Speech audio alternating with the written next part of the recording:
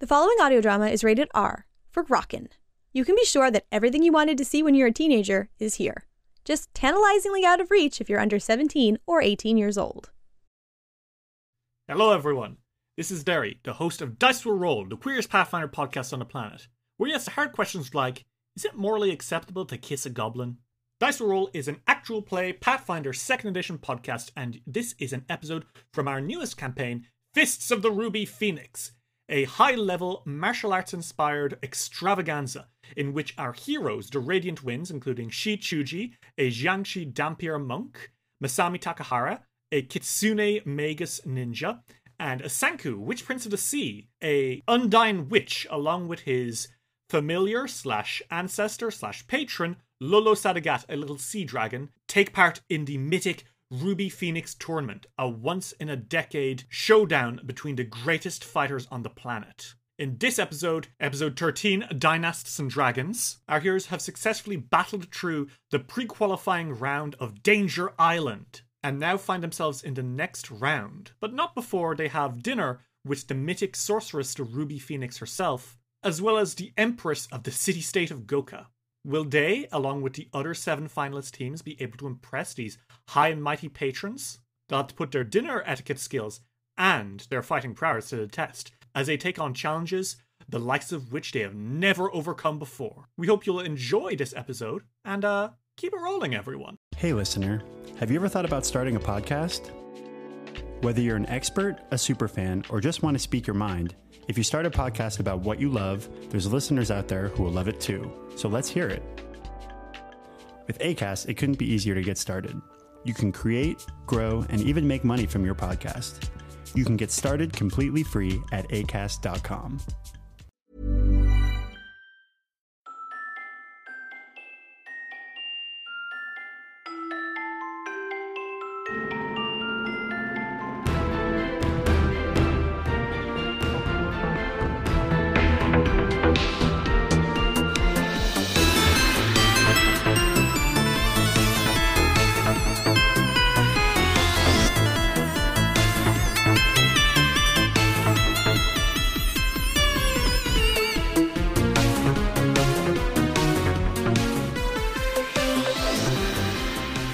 Hello everyone, and welcome to Dice Will Roll, the queerest Pathfinder podcast on the planet, where we ask the hard questions like, how come Imperial Dragons only show up in Tiansha?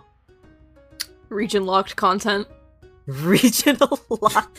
They don't have the expansion yet. Yeah, no one else has the expansion pack yet. It's only Maybe the Imperial Dragons don't like the dragons that live in, like, Avestan.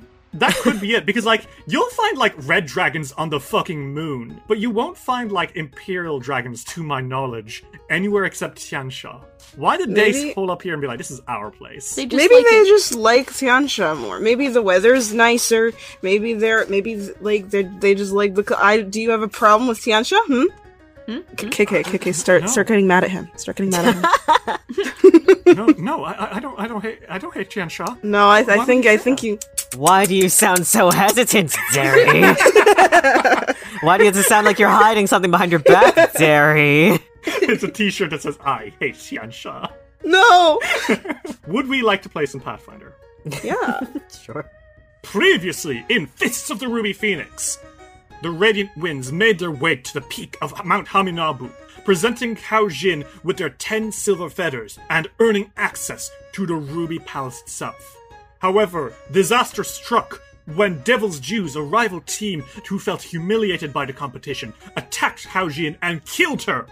The Radiant Winds sprung to battle with the aid of Tino Tung, leader of Tino's toughest, and stopped the assailants in time for Lady Hao Jin to be reborn. You earned access and you met the other teams who had entered. Now, having all been accepted into Ruby Phoenix Tournament, all that remains is to enjoy their final day on Danger Island, before they take the long journey back to Goka, and begin the tournament proper. So, you are all in your very nice private room. It is exceptionally large, with silken beds, beautiful wall art, which depicts all sorts of like scenes from the history of Tiansha. Windows which overlook Danger Island, and the thing which is currently in use, an armoire of many things. a powerful dressing tool which will conjure any sort of clothing you may need, which is exceptionally good because right now you guys are all getting dressed for a dinner with not only Hao Jin, the Ruby Phoenix, not only the other 7 teams who have made it this far, but the Empress of Goka, Empress Nai Yanfei. God. So you've got a lot this is going to be an interesting time. I'm going to go around to each of you, ask how you're doing, put what you're wearing as you get ready for this Ruby dinner. This feast of the Ruby Phoenix. Shut the fuck up. Shut up. Shut the fuck up. Shut up. Ooh. We need a new DM right now. Someone take over. I need an apology with tears, please. Okay. We're gonna send out applications along with this episode. Hostile takeover. Shuji, we're gonna start with you. Hey. How are you? How are you enjoying this very fine, fancy castle? And how are you getting dressed? What's up? Oh, Chuji is generally good. They're happy to be in the palace. They're stoked even because this is literally their live stream. But it is honestly a little bit overwhelming how fancy this is, specifically for Chuji. They've never been in a place even half as fancy as this. Maybe even a quarter as fancy as this. So they're feeling a little bit out of place, but at the same time, their ego is very, yeah, bitch, I deserve this. Awesome. What are you gonna wear to the Feast of the Ruby Phoenix? Chuji is actually wearing a cheongsam, which is kind of a traditional Chinese dress. Except they've seemingly cut the sleeves off. Okay, shoulders out. Shoulders out, guns a-blazing. And Chuji's actually kind of affixed the fulu that they always carry. Just like tying that rope that they usually wear around their waist in the cheongsam. Okay, fascinating. So you got all your talismans just on display? Yeah. Less formal than the rest of the outfit, certainly. It's what they think is fancy. You got some hair, some mummy wraps, some flowers. Well, okay, they put the mummy wrap in like a bow. All right. Just for this occasion. Usually it's like that's loose. What the problem was. It was the mummy wrap. Okay. Masami. Hi. How are you doing? I think that they enjoy, like, their surroundings. They enjoy their environment. They like the palace. They like the areas they can go into the palace. I'm sure they enjoyed the grounds, indeed. Oh, yeah, they did. The bathhouse specifically. Stop. On the subject of, like, formal occasions, they know how to act, certainly. Like, they know how to present themselves in said, like, festivity. However, when it comes to being charismatic and not a wallflower, they struggle a little bit. They're the kind of person that's like, I'm gonna sit here, or I'm gonna lean on this wall and wait for someone to talk to me, which is not something that they should be doing at this one. And also, like, the fashion. Yeah. From Masami's clothes, they like things that aren't very encumbering. They don't like things very cumbersome. And the options that they have in front of them can be like very heavy fabrics. Which is a little uncomfortable, but they'll bear it. Okay. They have 2 options, actually. Okay. They have the traditional male kimono that has the haori with the 5 family crests on them and the hakama. And then they have the traditional women's kimono, specifically a tomesode, which has like it's a very colorful kimono with like with the designs on the bottom rather than all over. But they have their hair done, which is pretty much just like a braided updo with their fringe, like their their side rings still like framing their face, and their classic like dark lipstick. Yeah. But other than that, they're struggling. they're picking out clothes, and the other guys are like going and ha and not really being helpful. I'm sure we'll get to that in a second, Masami. Sanku. Hi. How are you doing? How are you enjoying this very fancy palace? Have you ever been anywhere this fancy in your life? No. I don't think he's ever been anywhere this fancy. Yeah, like, you're not from necessarily a really rich background, right? Not at all. I think he feels a little bit out of his depth, but not so much that he's, like, crazy anxious. It's just, like, I grew up in a fishing village. This is not a fishing village. Right now, though, he's wearing what he's wearing. It's the exact same outfit as usual, except, I think he's probably used some sort of magic to, like, make, the accents a bit more sparkly, or sheer. But other than that, it's the same outfit. This is your formal wear. It literally is his formal wear. He's got his... I think he's probably doing a little bit to his crown to make that look fancier, but, I mean, he is typically dressed pretty fancy. Well, I think then, I'm just gonna drop you guys in character. You are all in the room. I think by now, Chuji and Sanku, you guys are changed. Masami, however, I don't know if you've chosen the outfit, and you're still struggling between them. So, I leave you to it. What do you got? What's going on? Chuji's like kind of fiddling over themselves a little bit. Like they're dressed, but they picked this outfit, but they're still very not used to wearing non-pants. Yeah, it is relatively revealing too. Yeah, it's pretty revealing. So Chuji's just kind of like just messing with the skirt of it. And they're definitely wearing flats. Oh, I know something that's different. Yeah? I think that Senku knows enough about formal event to know that he should probably be wearing pants. Oh, he's not wearing shorts? I think that it's the same type of thing that he usually wears, except it's pants. Okay. It's pants. Masami has their arms crossed, their brow is furrowed, like they're still in like their regular gear, but it's just that their hair is all done up.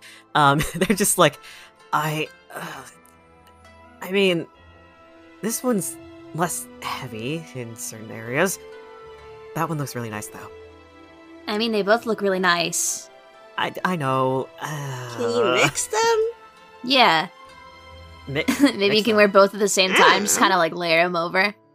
Okay, maybe not both of these. That would be pretty bulky. But like pieces from both. You can like rip a little bit from there and rip a little from there, and then put them together. Yeah. If this is gonna be like a really formal thing, I don't know if I want to like stray too much from tradition. Lolo pokes his head out and says, Masami, whatever you do, go with what the heart says is right. What if a heart says both? Perhaps you could request glamours to allow you to do both. What? Glamours?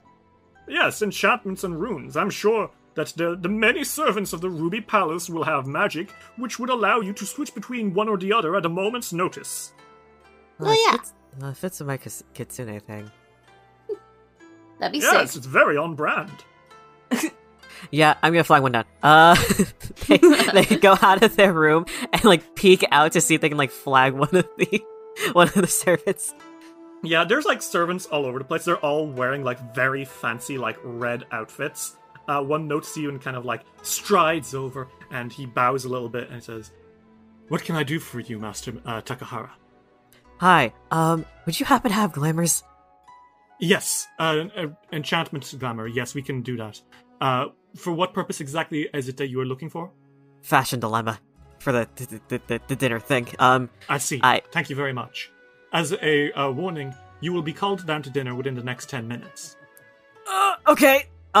It'll be fine. It'll be fine. The room will be with you momentarily. Okay, thank you. And he turns and he power walks away. Like he's like strutting, like, he's fucking going. As the most dedicated NPC you've ever seen. They close the door and they're like, all right, so how much can we? Is tipping them like rude, or can I like? Because that guy was cool. Either way, we have 10 minutes. I'm just gonna Literally 2 minutes, like 2 seconds later, there's a knock on the door, and another person is like holding a cushion which has like a little like string on it, and she says, "Keep this in your pocket, and it'll do the job for you." Oh, okay. Thank you so much. You take it. She bows and then closes the door. Okay. Holy shit, these guys are good. All right, so I'm just gonna quickly go on to this one, and then they choose the traditional male one, and then they glamour the female one. Okay, cool. So now you can literally, Final Fantasy XIV style, whoosh, whoosh, between them, like, at a glance. Fuck yeah. Damn. The non-binary mood. Regardless, you guys have a few minutes before you'll have to head down to the banquet hall. Well, does it feel good to have both? Ah, definitely. Should I make myself sparkly, or is this enough? Be sparkly. I think that you're sparkly. Uh-huh. That should be a good amount of sparkle, because this is a formal occasion. If you have too much sparkle, it'd be like you're at like a music festival or something. I don't want to go to a music festival. Sanku, if I may make some suggestions. Uh-huh. I believe if this is a formal event, we're going to need to up the ante beyond what is necessary for your normal outfit. First off, I suggest perhaps some scale patterns on your cheeks. But I don't want to put Secondly, scales on my perhaps cheeks. some cap-like whiskers. You just want me to look like you. And what's wrong with looking like me? Do I not give you the air of a mighty dragon? He says, looking up at you guys, this dumb little fucking lizard with stubby legs and a chunky head. Well, yeah, but you're, like, old. You are pretty old. And? Hey, why aren't you dressed up? I already look my best. That's wait, not hold on. true. Let's put a little bow on you. Yeah, wait, No, get out of like I a little refuse. suit. There should be like a little suit in there. It has like everything, right? Come on, let's get a Oh little suit yes, No! we're getting a suit for you, Lolo. Let me see if they have like a Howery that's about your size. Okay, you know what? I want all of you to roll. You have 10 minutes. This is a downtime activity. I want all of you to roll. We'll say thievery to grab him and hold him still for long. You shouldn't have. I feel I've made a mistake. Do you want this to be a blind roll, or shall we have everyone see? You'll know whether you pass or not. It can be public. 25. Oh my god. I don't have very good thievery. 13. Let me check what Lolo's reflex DC is. 34. You spent the entire 10 minutes trying to grab him, but this little fucking man just keeps slithering away, being like, "No! Let go of me! Get away!" Until, like, I think the door knocks and a servant opens the door and says, "Radiant Winds, and he stops and he looks, and, like, Masami's on the bed, like, standing up, trying to grab Lolo. Sanku is, like, waving his stick around like a bat. Chuji's hopping all over the place. You all stop and slowly turn to look at the servant. Hi. Don't mind us.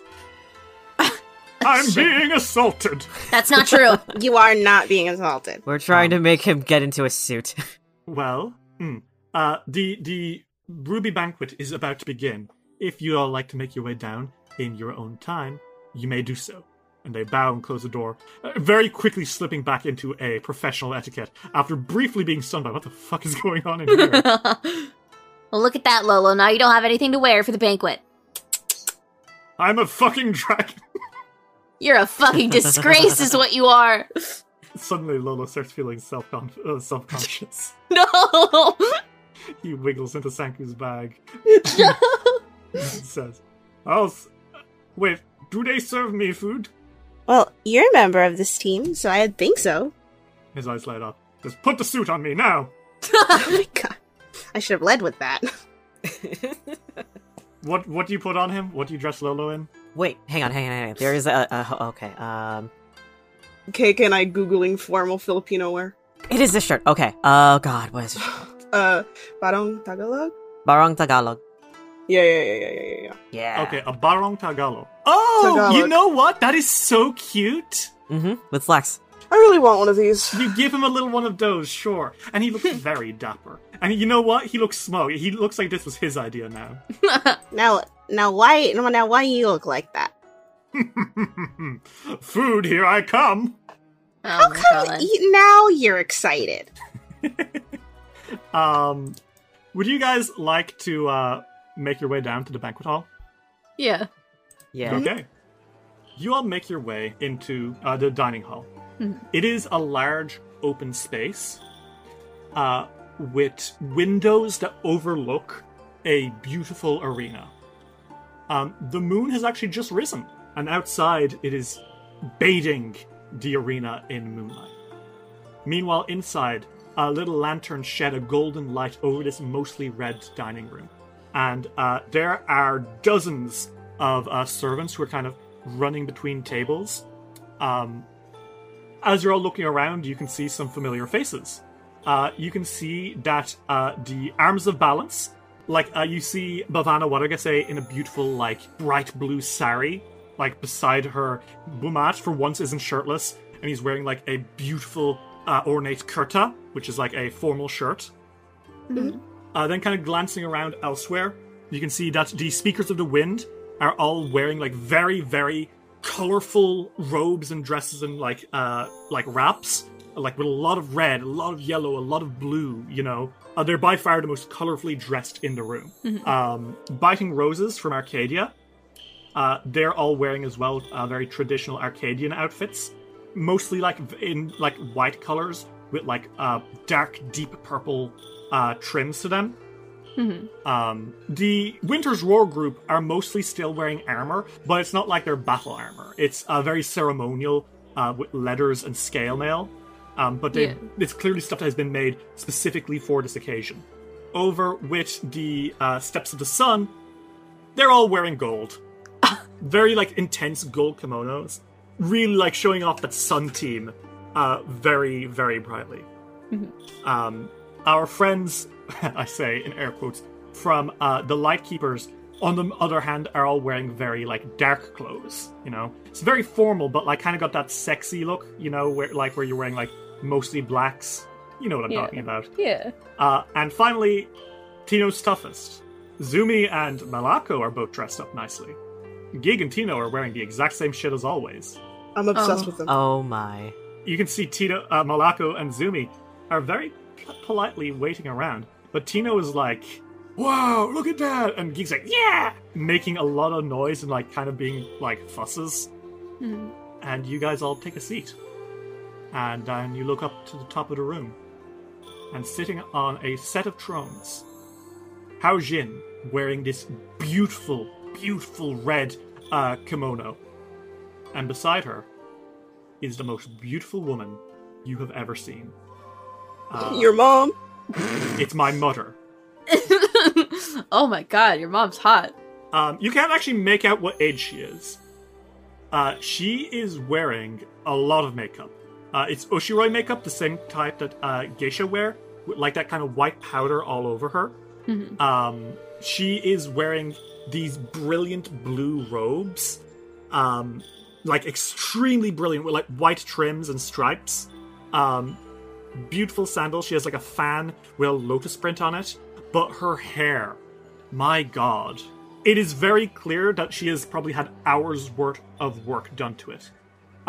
It is blacker than midnight, and then it kind of twists into these beautiful spirals around the sides of her head, and then into a large tall bun up top, and she has this crown of jewelry that kind of brings it all together, and she has so many little chains coming from the bottom of her hair, from her ears, from different pieces of jewelry, and she is extremely elegant and extremely beautiful, and you all know that is Empress Nai Yanfei, the monarch of Goka. Oh shit. Her lipstick is brighter than blood. Her eyebrows are done beautifully. She has a lotus print very carefully painted onto her forehead. She is... Words don't do it justice unless that word is awuga. Awuga. She's gorgeous. She is. She is gorgeous. How are you all doing? Chuji audibly whispers to the others, "Damn." Yeah. Oh my god. Yeah. Oh my god. God damn. This is the part where I tell you, you don't need to. But if you can impress her today, good things may happen for you. Okay. She's not involved in the Ruby Phoenix tournament. You know what she is involved with? All of fucking Goka. She's its emperor. If you can curry her favor, life will be easy for you. Okay. I think Hao Jin stands, and she kind of like raises a hand, and kind of a silence falls over everyone. And she says, "Greetings, everyone. I welcome you all to the most delicious meal you will have in your life. Brought to us today by the kind generosity of Empress Nyan Fei." She kind of bows to her friend, who kind of smiles and like I think rolls her eyes a little bit nearly. She turns and says, You will be fed with the best culinarians in all of Tianxia. Throughout the night, we hope that you will enjoy yourselves. Speak with those that you want to learn more of. Take part in the events which will happen over the night. And of course, enjoy the food. She kind of bows her head a little bit and sits.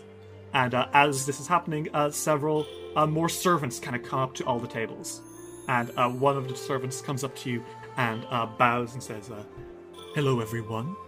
Your appetizer choices are gion, gyoza, some dumplings, and some yakitori. Chuji leans over to the guy. He's like, I'll take gyoza. An order of gyoza, of course, master. I'll second that. 2 orders of gyoza.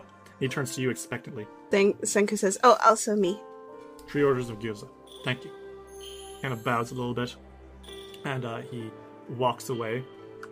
The gyoza comes out, and you all partake in it.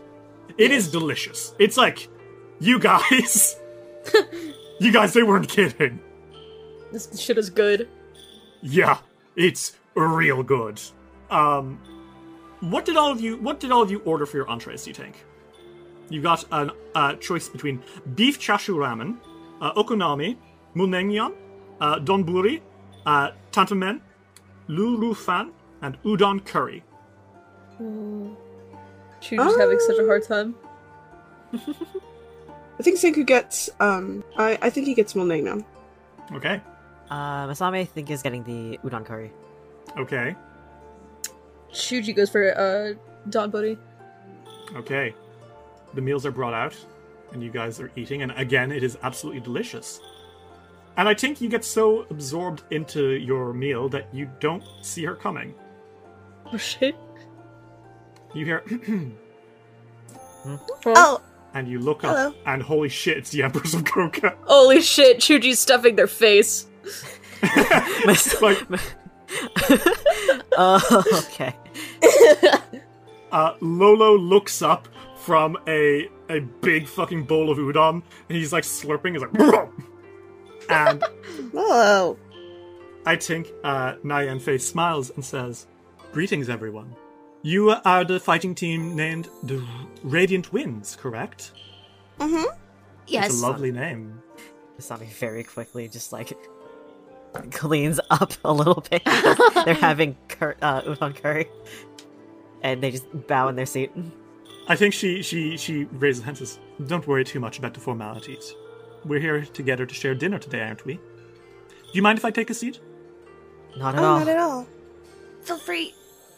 And the Empress of Goka fucking sits down across her. Holy shit. And she kind of smiles and says, So, Radiant Winds. Tell me about your history. How did you all meet each other? Well, you can tell the story, Masami. Well, Chuji and I are actually from Goka, and we actually met up with each other while we were out adventuring. Bonded mutually over fighting and our similar Dispositions? I would say, yes. And we make a really good team. That is true. Mm-hmm. And what about you, young man? About 3 years ago, I was 15, and I had just started to do, magic. I had just gotten my familiar. And he sort of gestures to Lolo. And they saw me doing magic, and then I just decided to go on adventures with them. I see. And I think you guys start having an actual proper conversation with her. Mm-hmm. Now, you guys can try to impress her if you'd like. You can Sure. make, between the party, a total of 6 skill checks to impress her. Stuff like doing some athletics to recount a match from the last few days, or a nature check to impress her with some knowledge of, like, Bunmu's flora, or stuff like that, you know? Now, who does what, that's up to you, but, like, try to weave it into conversation. Chuji could probably do athletics roll to talk about a fight. Should I make the roll first, or do the conversation first? Do the roll first, and I'll inform how she responds. Okay. Chuji, this time with like with a clean mouth without a bunch of food in their fucking gullet. They're like, actually, have you been watching the match? Or, No, I only got here today, actually.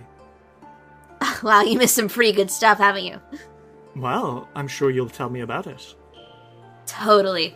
Actually, not even before we got into the palace, 3 teams who kind of like banded together to, you know, try and best us, came up against us, and we beat them almost immediately. A team of 3 teams? How many people must that have been? Definitely over 10. My word, and there's only 3 of you? 4, including the young dragon there, and Lolo looks chuffed. He doesn't really fight, he just kind of supplies magic. Every part of a fight is critical. Yeah. Masami nods at that one. Wow. Yeah, every part of the team is critical. You. He looks so chuffed. Lolo looks more smoked than he's ever been in his life. Chuji crosses their arms. But they're like, Yeah, but I set like half of them on fire. No big deal. Really? How did you do that? Are you a sorcerer of some kind? No, I'm a monk, but I have my. these fist traps that I use that, if I hit real good, it's not very good news for the other person. Fascinating, I see. That is quite impressive, she says, honestly. I'm like, ooh, maybe we're doing good. Who's next? Who wants to whap her next? Come on. That's 5, man. there's 5 more. Can I do an Arcana check, but within the same vein as the Athletics check, but with their spell strike stuff? Yeah, I actually think that's good. Yeah, okay. Make me an Arcana check. Okay. And as she turns to you and says, so, here we have a monk, and obviously some kind of spellcaster. I can't quite figure out your area of expertise. She looks at you, Masami. What do you do? Well, that's honestly by design, as once they end that sentence, they glamour to the other kimono. Oh, she looks delighted. And they go, Magus, Laughing Shadow Magus. I see. Yes, I would know all about the Laughing Shadow school of thought. I have a few friends in the Sixth Pillar Academy who have studied it intensely. Do you now? How many of them know partial rogue things as well? I think that catches her attention. She's like, do tell. Well, my weaponry is I consider myself a bit of a weapons specialist. I wouldn't say weapons master all that much. While I am using my Magus powers in Laughing Shadow, I have a Chokuto with me that more or less deals all of my strikes. I see. There's actually this one time where I took down 3 people with said strike. How did you manage to do that? Spell strike with chain lightning. They're all relatively low already, but the fight was getting a little dire. I think she looks genuinely impressed by that and says, now that is a feat I would like to see. Be sure to try to repeat that little trick at the tournament itself, won't you? Oh, of course. I think it'll be permanent. I think it's a permanent spell in my repertoire. She looks pleased by that. Who next? Saku, do you want to go next? Yeah, I'm ready. I think she kind of smiles at you and says, well, now, I feel I'm very acquainted with Master Chuji and Master Masami. What you, Master Senku? What is your... The others said that they're from Goka. Would you be from my realm as well? I'm not from inside of Goka. I'm not from far off. I'm from the islands that are around it. I see. I grew up in a fishing village, actually, which is more rural setting, I think, to what I've seen in Goka. Actually, don't usually eat like this. I usually eat with my hands. My family and I would, you put food out on, like, banana leaves and you eat together like that. Even with fish? Yeah, it's easy. I see. No, that's not something we would ever have done ourselves, but I have heard many tales of how, especially Minatan cultures do it, so I suppose that does make sense. And I think she looks very impressed by, like, this, this sharing of knowledge. She seems to have appreciated it. Mm-hmm. She kind of leans back, and you can see that so far, the conversation seems to be going very, very well. I think if you keep this up, you'll be in a good position, You just have to keep doing what you're doing and keep impressing her. Who wants to go again next? Chuji's gonna talk about their belt. Okay. Sure. Their talismans. I think conversation probably heads back to the fights. I think she's asking more questions about them. And I think at some point, Lady Nyanfei's kind of eyes drift to your belt, Chuji. Because even from where she's sitting, she can see it, and you can see, like, a look of confusion pass over her briefly. She doesn't say anything, but she's definitely, like, a little judging you. Chuji's like, oh, yeah, they don't really go with the outfit, do they? But I like having them around. If you don't mind me asking, what are they? Oh, well, these are actually my talismans. I'm a talisman dabbler monk. I see. And can you tell me about them? Oh, yeah, sure. And Chuji actually kind of, like, not unties their, the rope around their, waist, but kind of loosens it so they can, like, pull it up a little bit more. They quite literally explain, like, all of the ones on their belt. And they're like, well, usually I get them from fights. If I can, see something I like from an opponent, I can just take it. And, of course, I have to craft it later, but these are some of my favorites that I always carry. And they point to, and she's like, well, this one's hair from a naga, and that one gives me one of my spells, and this one is actually a mummy wrap from another team here. It lets me kind of turn into sand at will. Oh my. Yeah. Oh, but this one's my favorite. And they point to their Fulu scroll, and they're like, this one was the first one I ever got. What is it? Well, it was the scroll of my father, and I took it from him, and so it's mine now. She blinks. I think almost like she isn't quite following. Oh, I'm a Dhampir. Oh, and your father would be a Jiangshi? Yep. And I think she catches your mate. She looks at you saying that you defeated your father in combat and took the scroll from him? Well, yeah, I didn't really ask him for it nicely. Is your father still with us? She kind of raises an eyebrow, smiling a little bit. No. I think she nods a little bit, almost appreciative of that story. Do you want to roll me occultism real fast? Yeah, I do. Yeah, I think she smiles. I think she looks impressed. Like, genuinely, I think she is quite amused by your story, but also, like, to slay a Jiangshi, your father, apparently. Yeah. Chuji killed their Jiangshi dad, took his Fulu scroll, and was like, well, now I'm just going to start collecting these. I think that sheds a light on on all of this a little more, and she is very impressed. Mm-hmm. You can tell conversation is slowly nearing an end, so if you have anything you want to, like, impress her with, you gotta. Well, she seemed pretty impressed with the rogue archetype that Masami has, so I think they're just gonna go off of that a little bit. Mm-hmm. Because they talked about their Chokuto and their spells tracks. They didn't really talk about their rogue stuff or how they mastered their rogue abilities. Okay, so do you want to hit her with that while... Because, like, she's just fresh off the tail of talking about how Chuji got so good, so I think that's an easy way to hop in and like, well, this is how I trained. Mm-hmm. I think as Chuji's finishing, they kind of chuckle to themselves and go, I guess we both kind of had something. I guess we both kind of learned something from our dads, though on completely different opposite ends of the spectrum. Oh yes? She looks at you, excited to hear another little tale. Well, I talked about my Magus abilities, but not exactly my rogue abilities. I see. Well, I'm sure you're going to tell me now. My father didn't exactly train me in rogue abilities, considering he's more of a monk type. But through his rigorous training, I was able to master it myself. Twin combo blades. I mostly go for twin feints. I see. And how do you use that in combat? How does this aid and affect you? I'm sure you wouldn't just do it if it were a flashy trick. No, you would be correct. Well,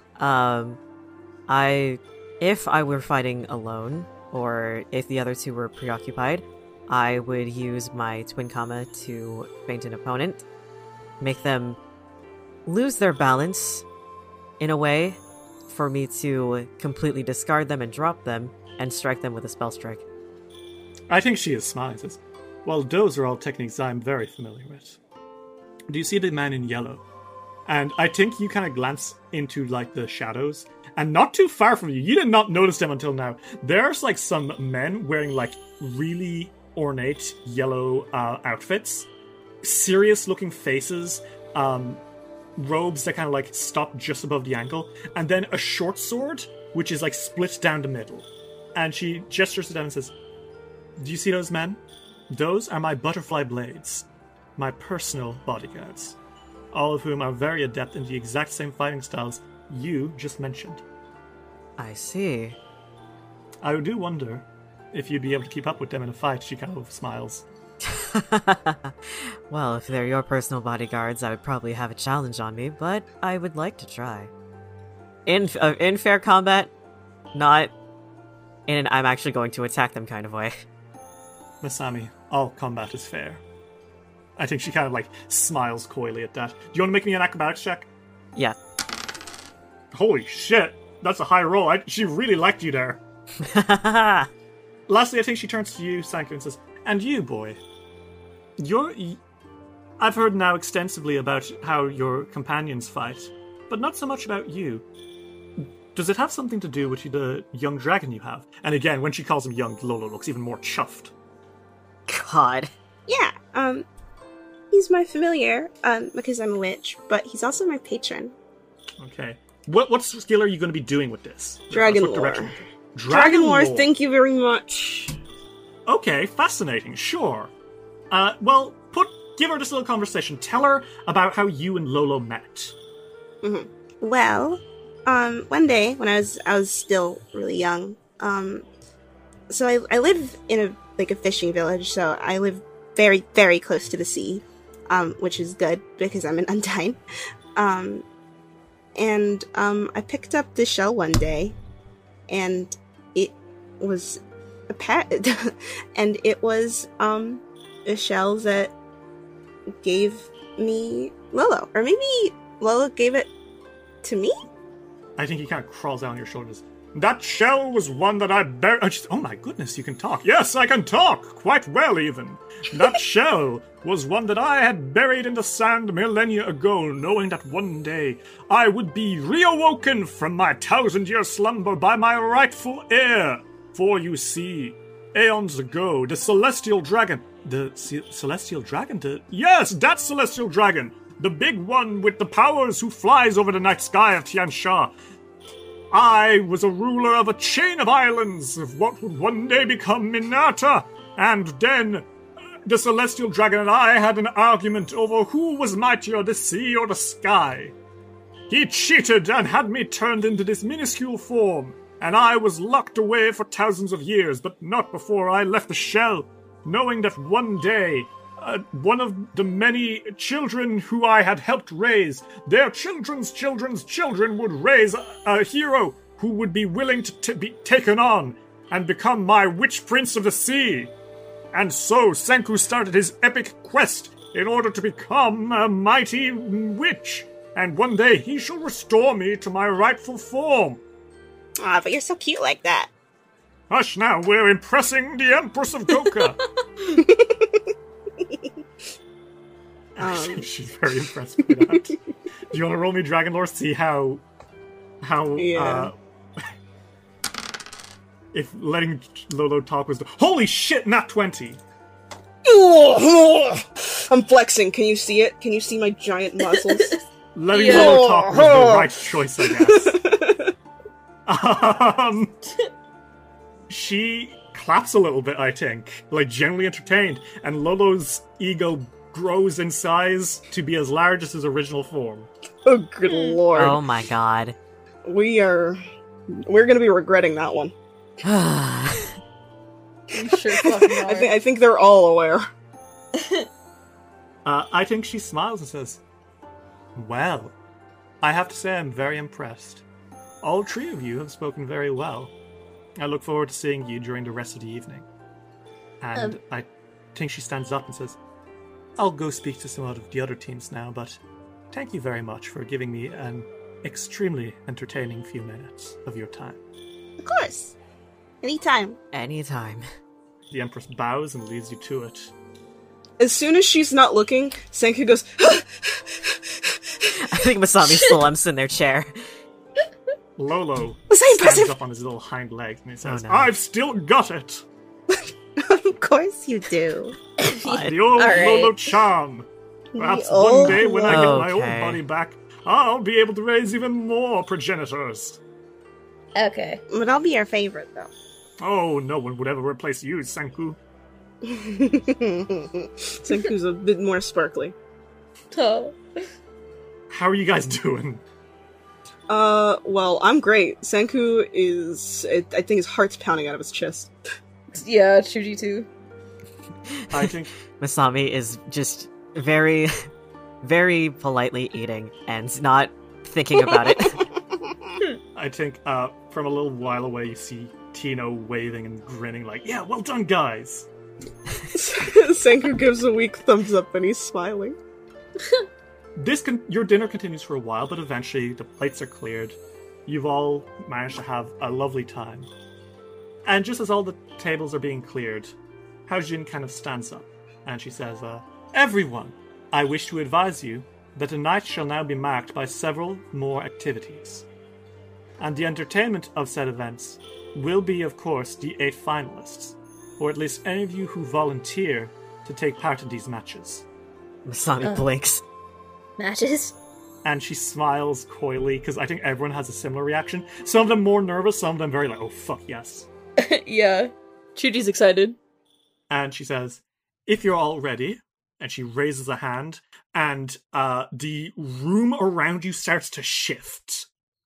Like Doctor Strange style, furniture starts to move, walls start to fall away and expand and be replaced, flipping around. The whole room is reassembled with just a flick of her hand. And you all find yourselves now sitting, not at tables, but in seats of a magnificent arena. Stone statues of dragons kind of like curl up from the backs of behind you all, and there are like red ruby tents which cover the seats that you're all in, like kind of in patches. The arena itself is this like large circular area, and in the middle is a giant stone platform, which is kind of like standing up from the middle of a pool of water. There are 2 walkways that lead up to that stone platform, and there's a doorway which could allow people to enter. Haojin and Nyan Fei kind of sit on twin thrones at the head of the arena, and Haojin speaks in a booming voice, and she says, "And now, everyone, we shall see your strength in person. We have several exhibition matches ready. 3 matches. We ask for volunteers for each of them. The first match will be against some of the finest fighters in Tiansha. Who shall stand up and put yourselves into the ring?" So, you guys have a choice now. Mm-hmm. The more fights you do, the more you can impress everyone. However, you'll also be doing fights. Yeah. You can either sit down, watch, figure out more about the other teams, or take part yourself. Chuji looks like they're going to hop out of their seat at any second. Lolo says, Master Chuji, remember, perhaps we should choose our fights wisely. Oh, fine. What do you guys think? The thing is, going first is almost always a disadvantage. That's true. Fuck. Think about it like this. We would be showcasing some of our moves, and those moves would definitely be notated by the rest of the teams. regardless of what we do, that is going to happen. But at the same time, if we want to keep fighting, we're gonna be at a disadvantage as, like, the more we go. Mm-hmm. I would wait to see if there are any other teams that want to volunteer for this, especially if those teams are ones that we haven't fought yet. Because you have to realize, we haven't fought most of these teams either. That's true. Can we fight at least once? We can fight once. I will promise you, we will fight once. Oh yeah, of course. I do want to step in, but at the same time, we shouldn't wait. We shouldn't jump the gun, but we also shouldn't wait too long. We could go second. I'd like that. Hey, Jerry. Mm-hmm. Are they still all in their fancy clothes? Oh, yes. Fuck yes! Yes! So you guys aren't going ahead with this first fight? Yeah. Okay. I think Senku's like, I wish I was wearing shorts right now. I think another team puts up their hand. And striding onto the arena are Tree Azumar. Oh shit. Jun Xiao, the beautiful musician. Halspin the Stone, the beast trainer.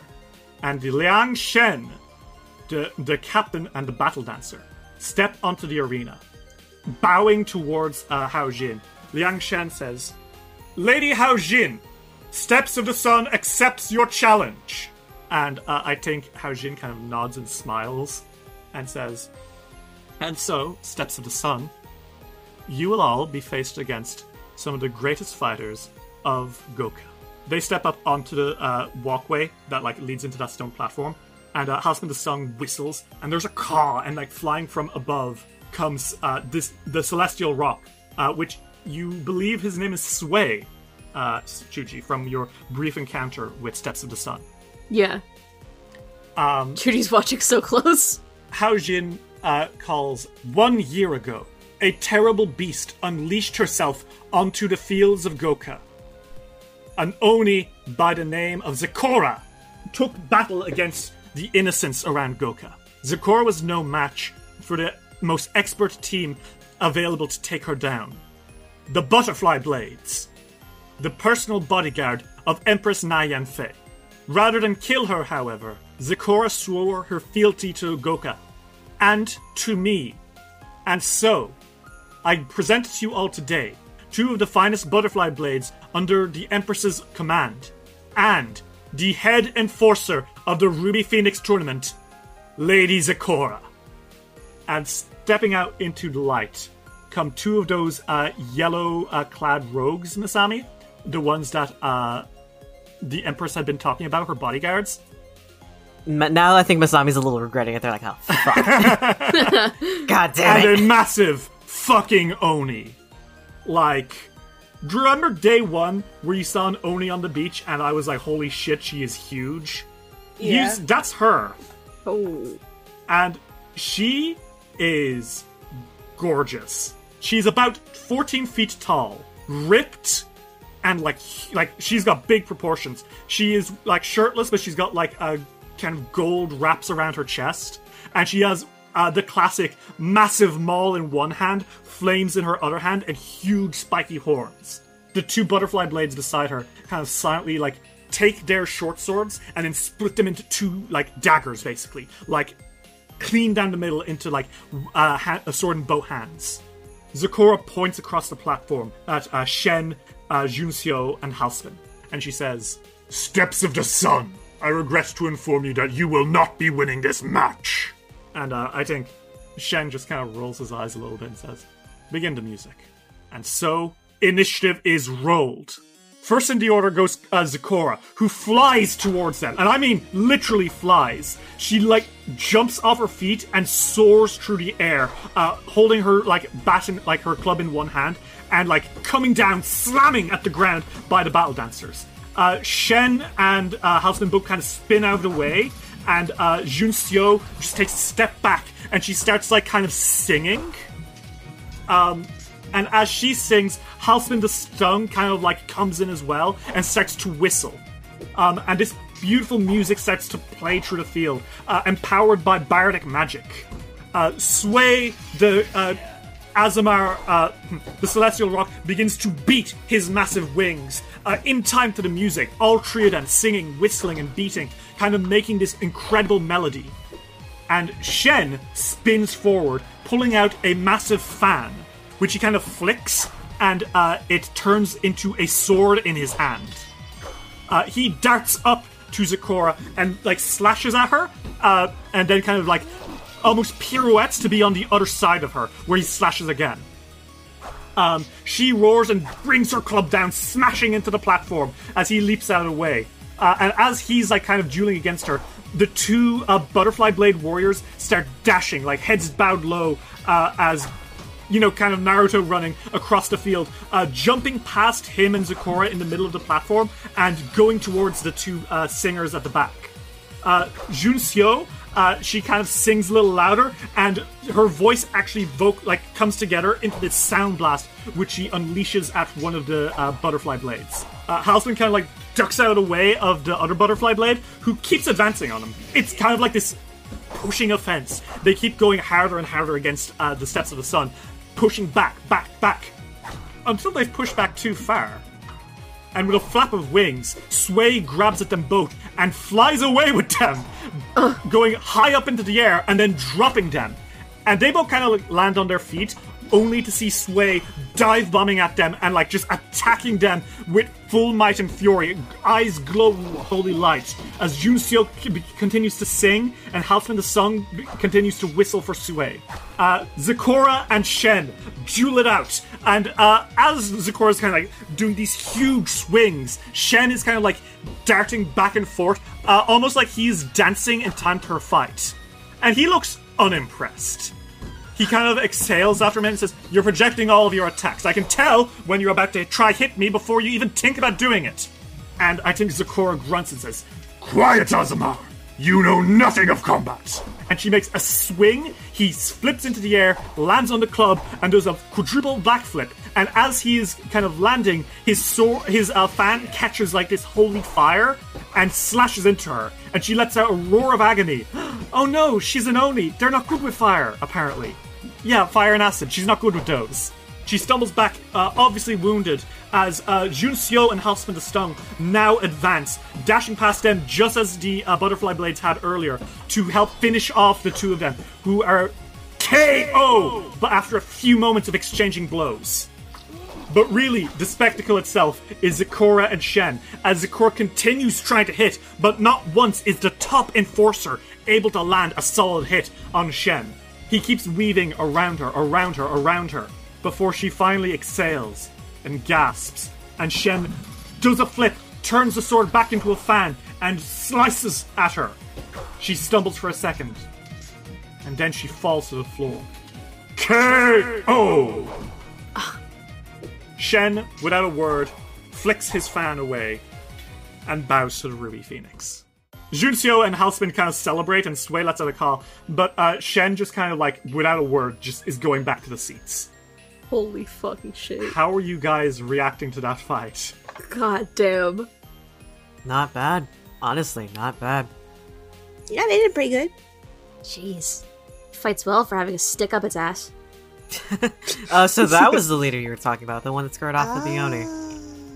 Yeah. I think as the kind of like everyone's chatter is kind of dying down, Hao Jin steps up again and says, "Now, our second event!" And she kind of like raises a hand, and the quadrants of the courtyard here, they start to magically transform. And y'all, holy shit. Senku is impressed by that in particular. I think the fight is, he watches a lot of fights because Tsuji likes to fight. I think the magic, I think that's what gets him.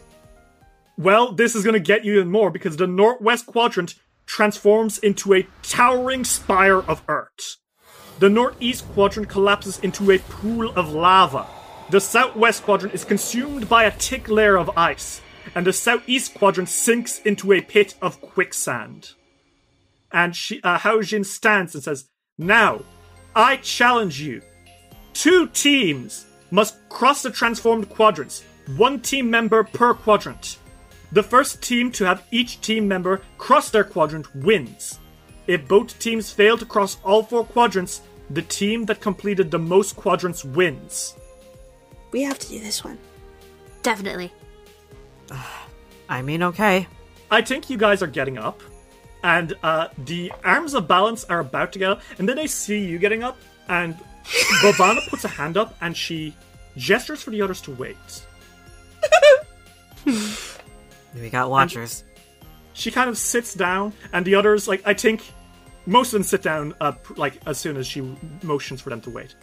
Raunak de Venera, he looks cranky. He tries to argue, like, no, it's an elemental thing, come on, guys! But she just gestures to wait. Speaker Ayuwari of the Speakers to the Wind, who, like, kind of clears his throat and says, Lady Haojin, I nominate 4 of my students. Aquila Stormhield, Nala de Reed, Ovark, and Netir. And the ones who have been nominated kind of excitedly step forward, and Haojin looks at you guys and says, and your 4th member? Hey, Lolo. He looks at you a little stunned. Get over here, teammate. Yeah, you count as 4. You can Yeah. fly! I trust this won't end poorly for me. Haojin says, teams, choose your quadrants. Okay, so I'm gonna write... I choose mate ship. No. Oh my. Okay, so, to remind you, the northwest quadrant is a towering spire of earth. Mm-hmm. The southwest quadrant is a thick layer of ice. The northeast quadrant is a pool of lava. The southeast quadrant is a pit of quicksand. Which of you guys are going to take which? I'd say Chuji's probably goes for quicksand because they're really good with hard terrain. Oh, so true. Masami? Masami wants to go with a little flare, so they're gonna go with the lava. I can go up this fire birth. I've got a broom. It won't be tiring. Okay. And Lolo. Oh, he says as he's relegated to the ice. Lolo, it's just cold water.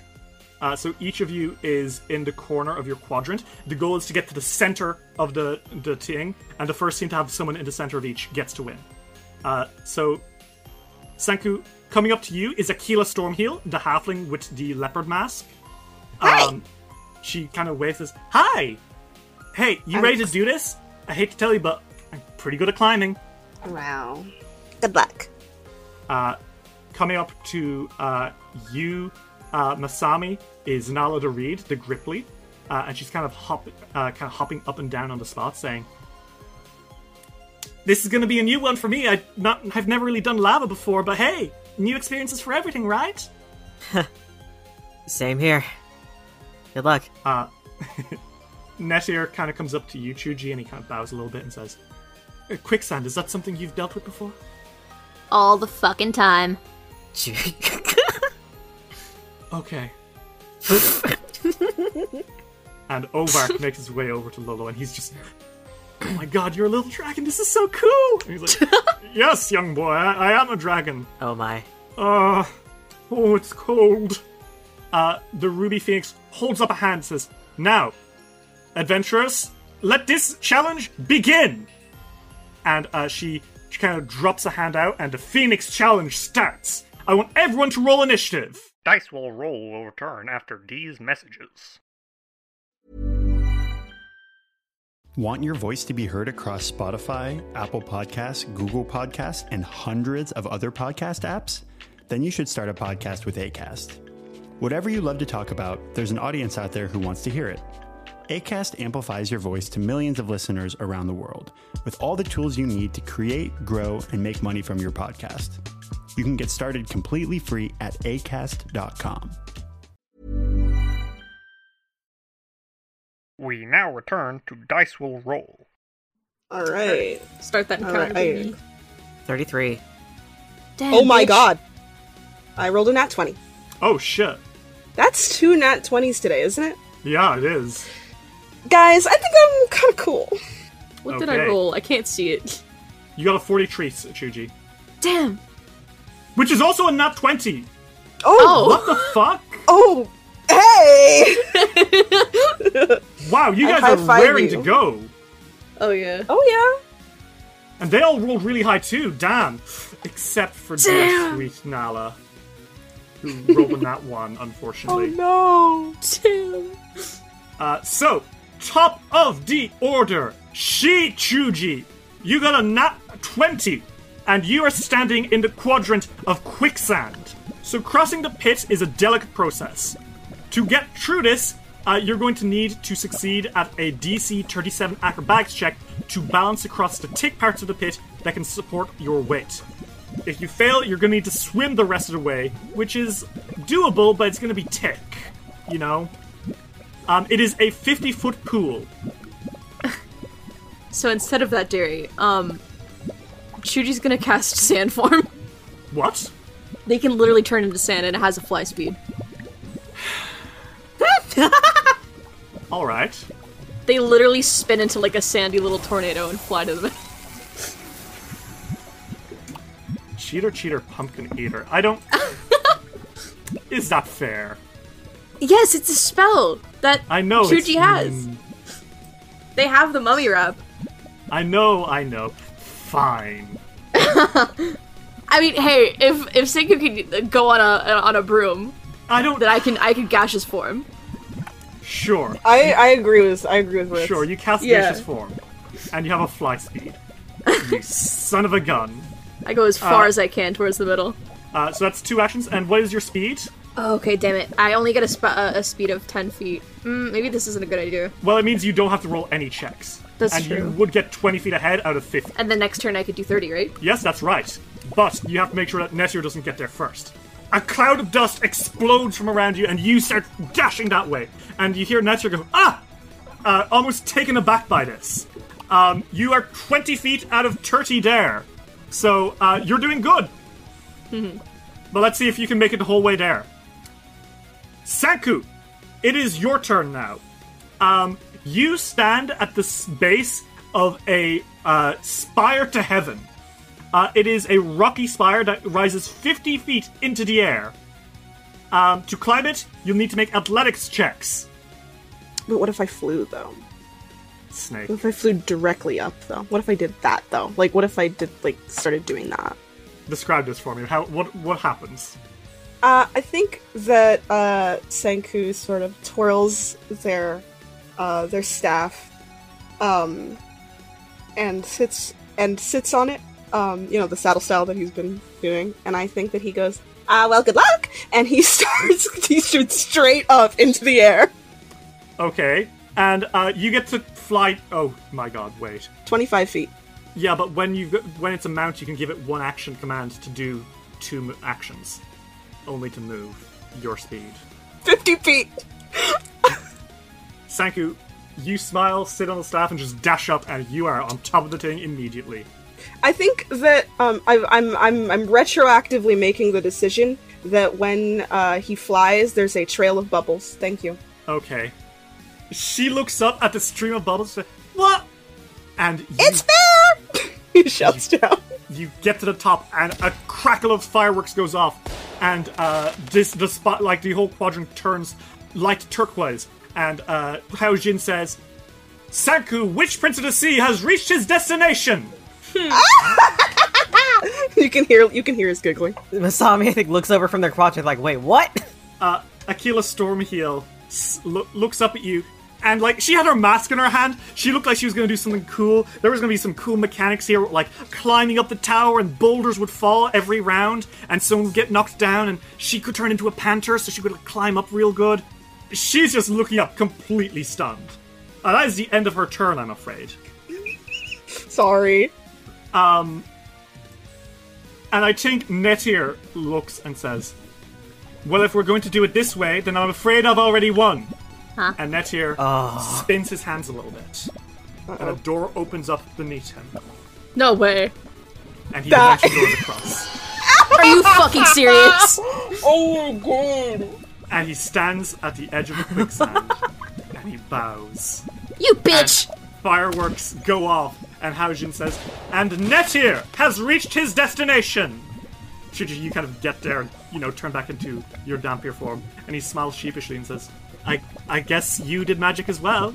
You piece of shit. I'm very sorry. Oh, I'm sure you are. I have to impress my lecturer. I'm sorry. Oh. Teacher's pet. He looks embarrassed. off in the ice quadrant, it is Ovark's turn. This large pool of ice is particularly thin in certain areas. A character can attempt to cross the width of the pool, which is about 50 feet. Attempts to move across without checking the thickness of the ice is a dangerous prospect. Without inspecting the ice, there is a 50% chance that a given square is thin ice and the character will fall true. I don't think Ovark is necessarily paying attention to that. I think he is excited, he's ready to go, and he's just going to rush past. So he's going to use all 3 of his actions to run. 10 squares he has to pass through. First square. He passes through it. Second square. He passes through it. He's running. That's 10 feet into the 50 feet. Fuck. 15 feet in. He's running and... He falls into the water with a splash as it breaks. And he goes, ah! As he falls in, he immediately takes 4d8 cold damage and becomes drained 1. So that's 15 damage and he is drained. Sharpscale, his dragon familiar, kind of like flaps his wings and Ovark, yeah, I know, 1 second! That was his first action and he fell in. His second action, he pulls himself out and he continues to run. 20 feet in, 30 feet in, 40 feet in, he falls in the ice! Oh, he was literally just about to get to the end too. That's 14 more damage, and he is drained 2. And you can see him splashing around in the ice, all anxious-like. Next in the order is actually Lolo. And he looks and he's like, ha-ha! That'll show you, my friend. Always look before you leap. And I think Lolo makes a perception check. And he rolls a 38, which is a success. He kind of like sees the thin parts of the ice as and he's going to just run as fast as he can over each of these. So now I'm going to, instead of a 50% chance, he has a 10% chance. So I'm going to roll a d10. And if I get a 1, then he is going to fall into the ice. You are scaring me. First step. That's a 5. He's 10 feet in. That's a 7. He's 20 feet in. That's a 3. He's 30 feet in. That's a 2. He's 40 feet in. And that's a 4. He's 50 feet in. He gets to the top and he does a little dance. And he says, yes, I've still got it. He's still got it. Fireworks go off and the whole quadrant turns white. And Haojin says, Lolo Sadagat has reached his destination. And now, Masami, it is your turn. You are at a lava pool. Large stepping stones float across the surface of the lava pool. The flowing lava causes these stepping stones to sink and bob constantly, making it difficult to keep track of them. To cross the pool, you must seek and then you must roll perception to seek, and then make a athletics check to leap to the next stone 10 feet away. Every round at the beginning of your turn, you will take 46 fire damage if you can make me a fortitude save. So, Derry, I also have time jump. Excellent. Okay. Well, Masami, first off, maybe not fortitude save. Let's see if you can withstand the heat. Ooh. That's a 29. Unfortunately, Masami, that's going to be 46 fire damage, and you are enfeebled 1. This is really fucking hot. So you take 12 damage, and you become enfeebled. You have time jump, so in one action you can leap twice, right? Yep. Okay, well, make me that athletics check to leap. 35. Time slows down around you, and you leap forward. Do it again. 1733. That'll do it again. Okay, Masami, you hop. You are now 20 feet in, and you have 1 action left. 30 feet to go across this molten pool of magma. They're just gonna take another leap. Okay, make me another athletics check. 30? Masami, that won't do it. You're very close, but I think you stop yourself at the last second because you realize that rock is going to fumble and drop you into the magma, which is not something you want to do. Alright. So you're 20 feet in. It is now Nala the Reed's turn. Ah, jeez! And that's a 27, that's not going to do it. She's going to take 46 fire damage and become enfeebled. That's 17 fire damage. And she's kind of... She's going to take an action to jump. 26 won't do it. She jumps to an adjacent stone instead of a head. She inhales, exhales, and she tries to jump again. 22 does it even less. She doesn't even jump to another stone here. She's just kind of like waiting, watching, clearly a little panicked. And then lastly, at 37, that'll do it. She hops forward 1 step. So she's 10 feet in, you're 20 feet in, Masami. Masami, by now, everyone else has already gotten there, so it's on you again. Make me another fortitude save. 34. Yeah, okay, that'll be fine. You're only going to take half damage, and you are not enfeebled again. That's 10 damage. Alright. 30 feet away from the finish line. What do you do, Masami? They are going to Arcane Cascade. Okay. I'm going somewhere with this. Alright.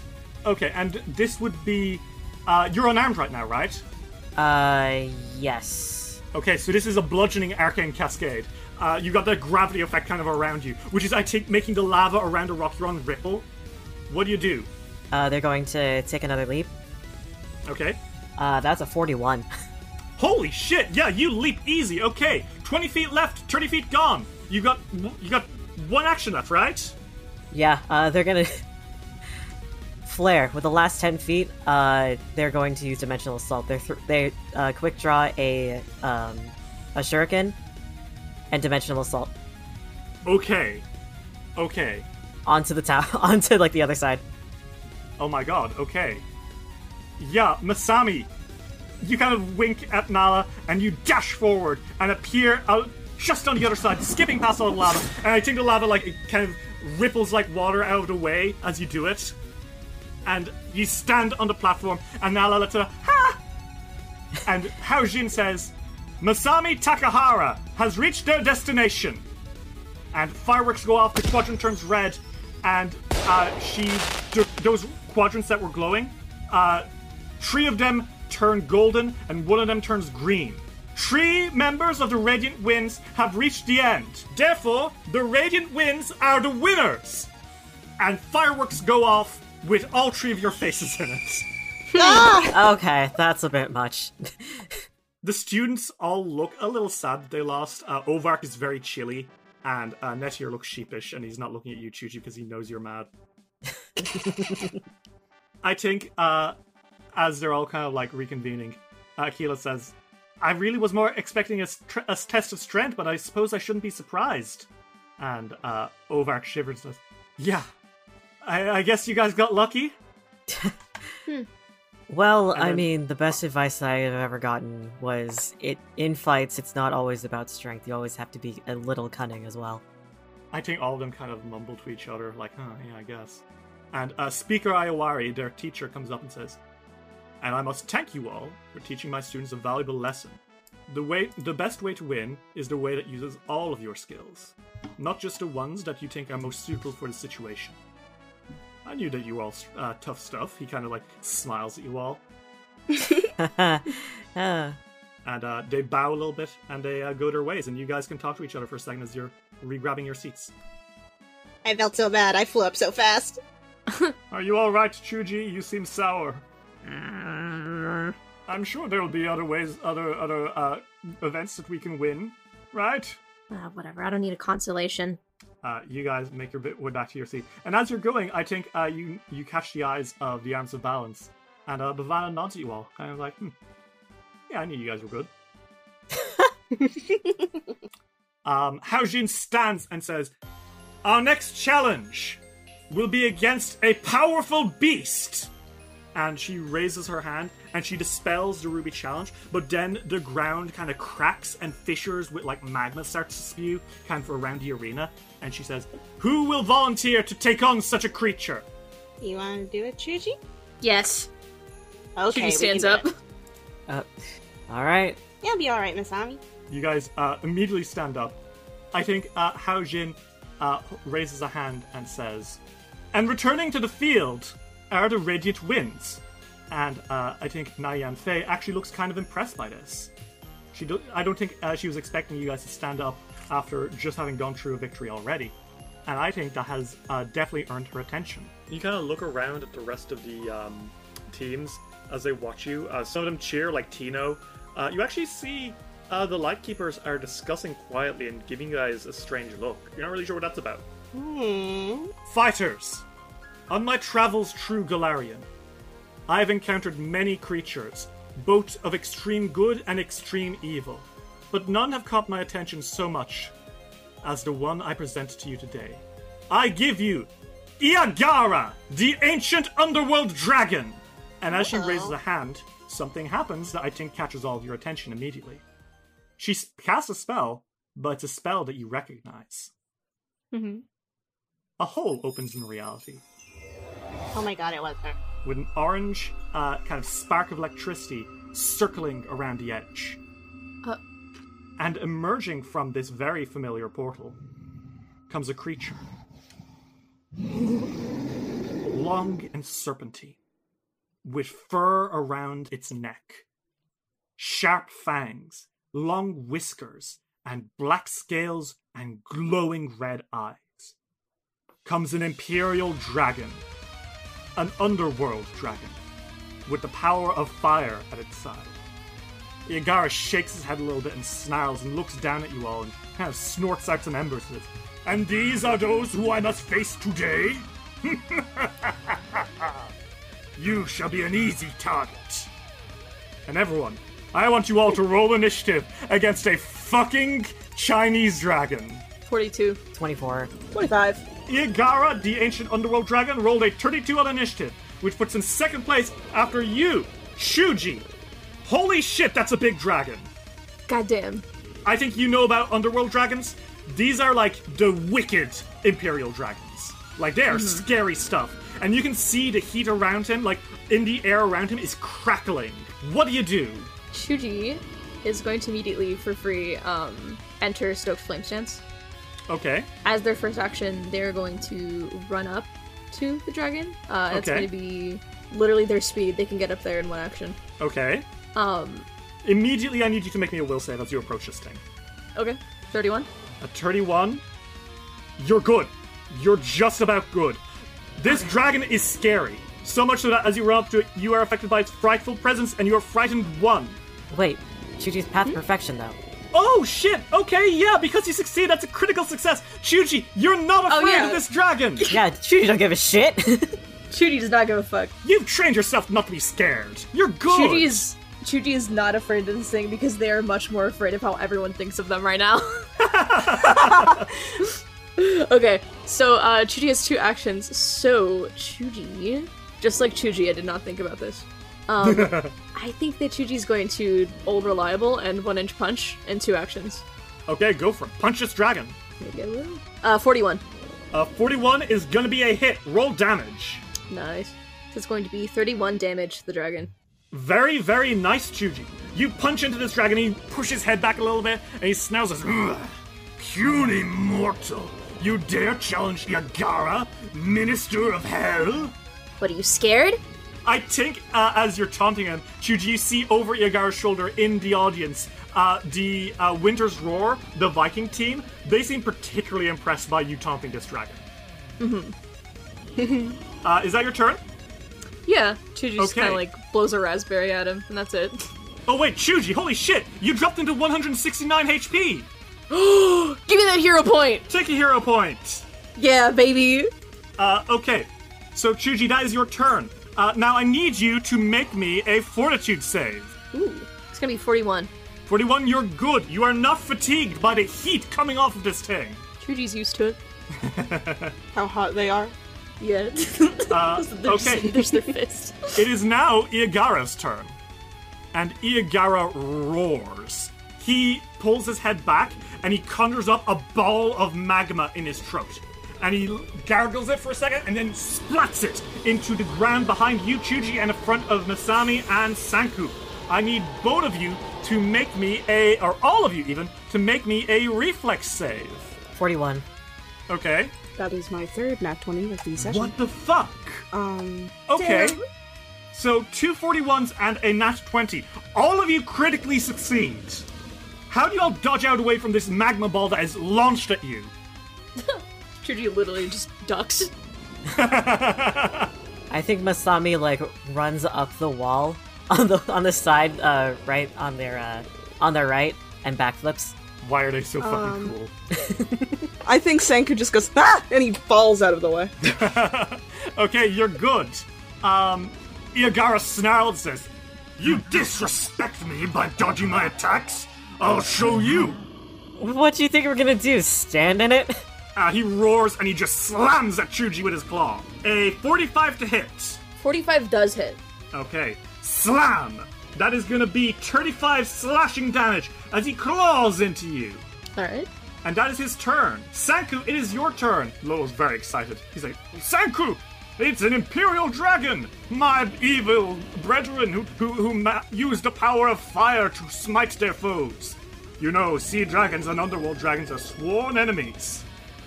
Well, then we'll defeat him. Yes! Then, Senku's going to use Tidal Rings Okay, on the Imperial Dragon. okay. Well, make me that spell attack roll to see if you can grapple him. Please work, please work, please work. What the hell is happening? What the fuck? I swear it's real.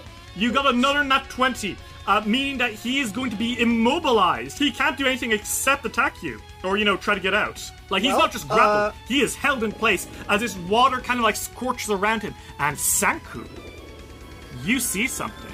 That water, as it touches him, you see smoke hissing off of his body, and he roars out in anguish. And until the end of his next turn, he's going to have a -1 on his attack rolls. His jaw strikes won't do fire damage, and his sweltering heat is actually countered, meaning, Chuji, you're no longer in that heat. He actually is basically semi-extinguished by this water. Pog. And then I think Senku, with his last 2 actions, is going to use his last 6th level spell of the day, and he's going to cast Hydraulic Push. Okay. Water explodes out from your staff and into this motherfucker. Well, we can't all roll nat 20s every time. 29? 29 is going to be a fail, I'm afraid. You miss the water scan. Even as he's struggling against this, the water flies over his shoulder and, kind of bashes off onto one of the walls nearby. And you can see that the team nearest is actually Tino's toughest, and they go, oh! Sorry! Masami! Big, scary dragon. What do you do? Is he, though?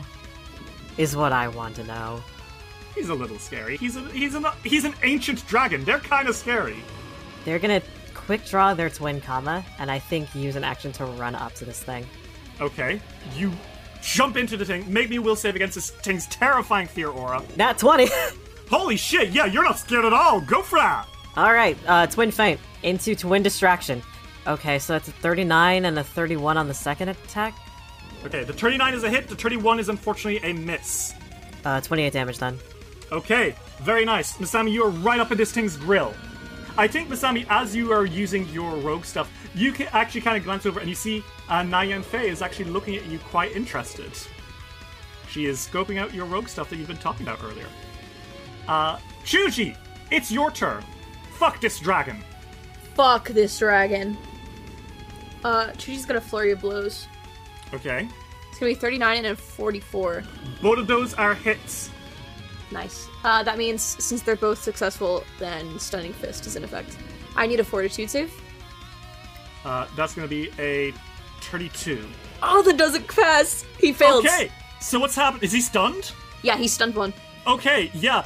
He's gonna miss an action on his next turn because you punch him so hard with your attacks that he's actually dazed. Fuck yeah. That's 29 twice. I rolled the same thing twice in a row. That's going to be 58. 58 damage. Yeah, okay. Chuji, as you wail into him, you can see he is not doing really well at all. He's fighting against these rings, but you can tell he is pretty fucking pissed. Let me see. Actually,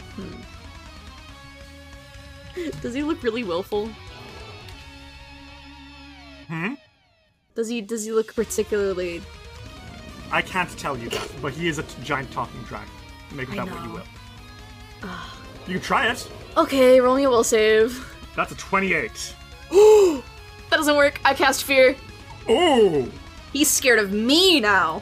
Oh no! Oh! Okay. So he's gonna be frightened too.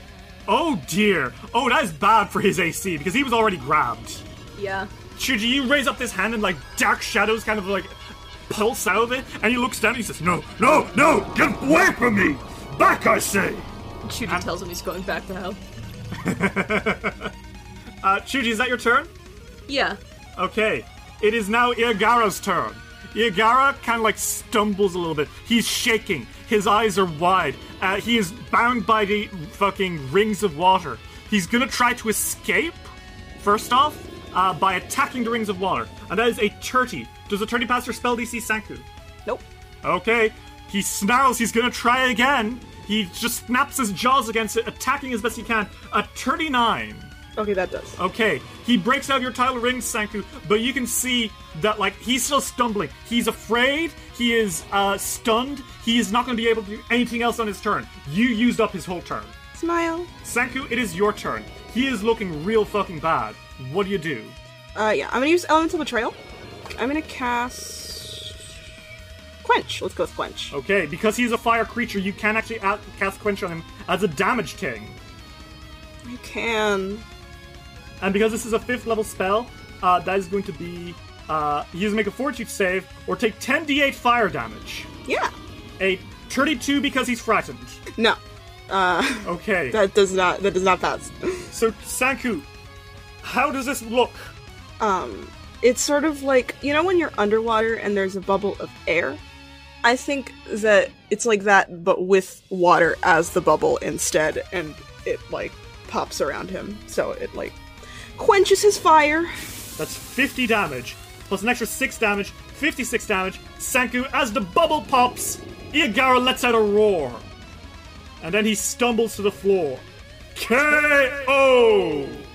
And you all stand in front of the Ruby Arena, having defeated an underworld dragon. How are you guys all doing? I think Chuji is not satisfied. Yeah? How come? They, I think they just look maybe irked, but they'll just shake their head and, cheer anyways, that it's dead. And, Hao Jin kind of stands up and she bows and says, "Well, everyone, I thank you all for coming to these events.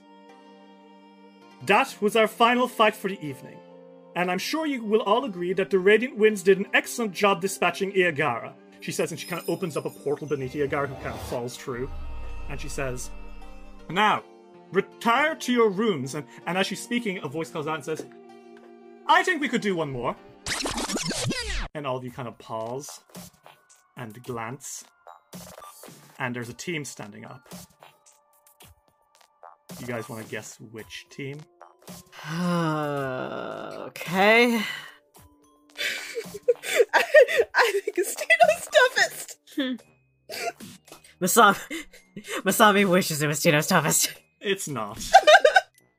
Siu Tak Noir, leader of the Lightkeepers, stands up and says, "We've seen everyone fighting against your magnificent challenges, Lady Hao Jin. But surely the night deserves to end with a championship match between two of the winning teams. After all, isn't that why everyone came here?" And Hao Jin blinks, and she's about to say more, but then Siu Tak Noir points at you guys and says, "Radiant Winds, we challenge you to a fight." Well, if the Grandmaster will allow it. Lolo looks at you and says, "Chuji, are you sure? You're really beaten up. Like, you had many fights today. Perhaps now isn't the time to..." What, like I can't take it? No, I wouldn't say that, Chuji, not at all. But are you sure it's wise? When have I ever cared for something being wise? I think he doesn't really have anything to say to that. And Hao Jin's, like, looks to Lady Nightfen, who's just kind of like, she's leaned forward, she's got her fingers steepled, she's like, oh. Siu Tak Noir and her team stands up and gets onto the field. Diki Sonam, the Samsaran monk, Hui Ying, the human rogue, and Azkanak the Exiled, the hobgoblin necromancer, make their way onto the platform. And jingling around Hui Ying's belt is a ray gun. Hao Jin raises a hand and says, "Radiant Winds, do you accept this challenge?" Yes. Yeah. I guess so.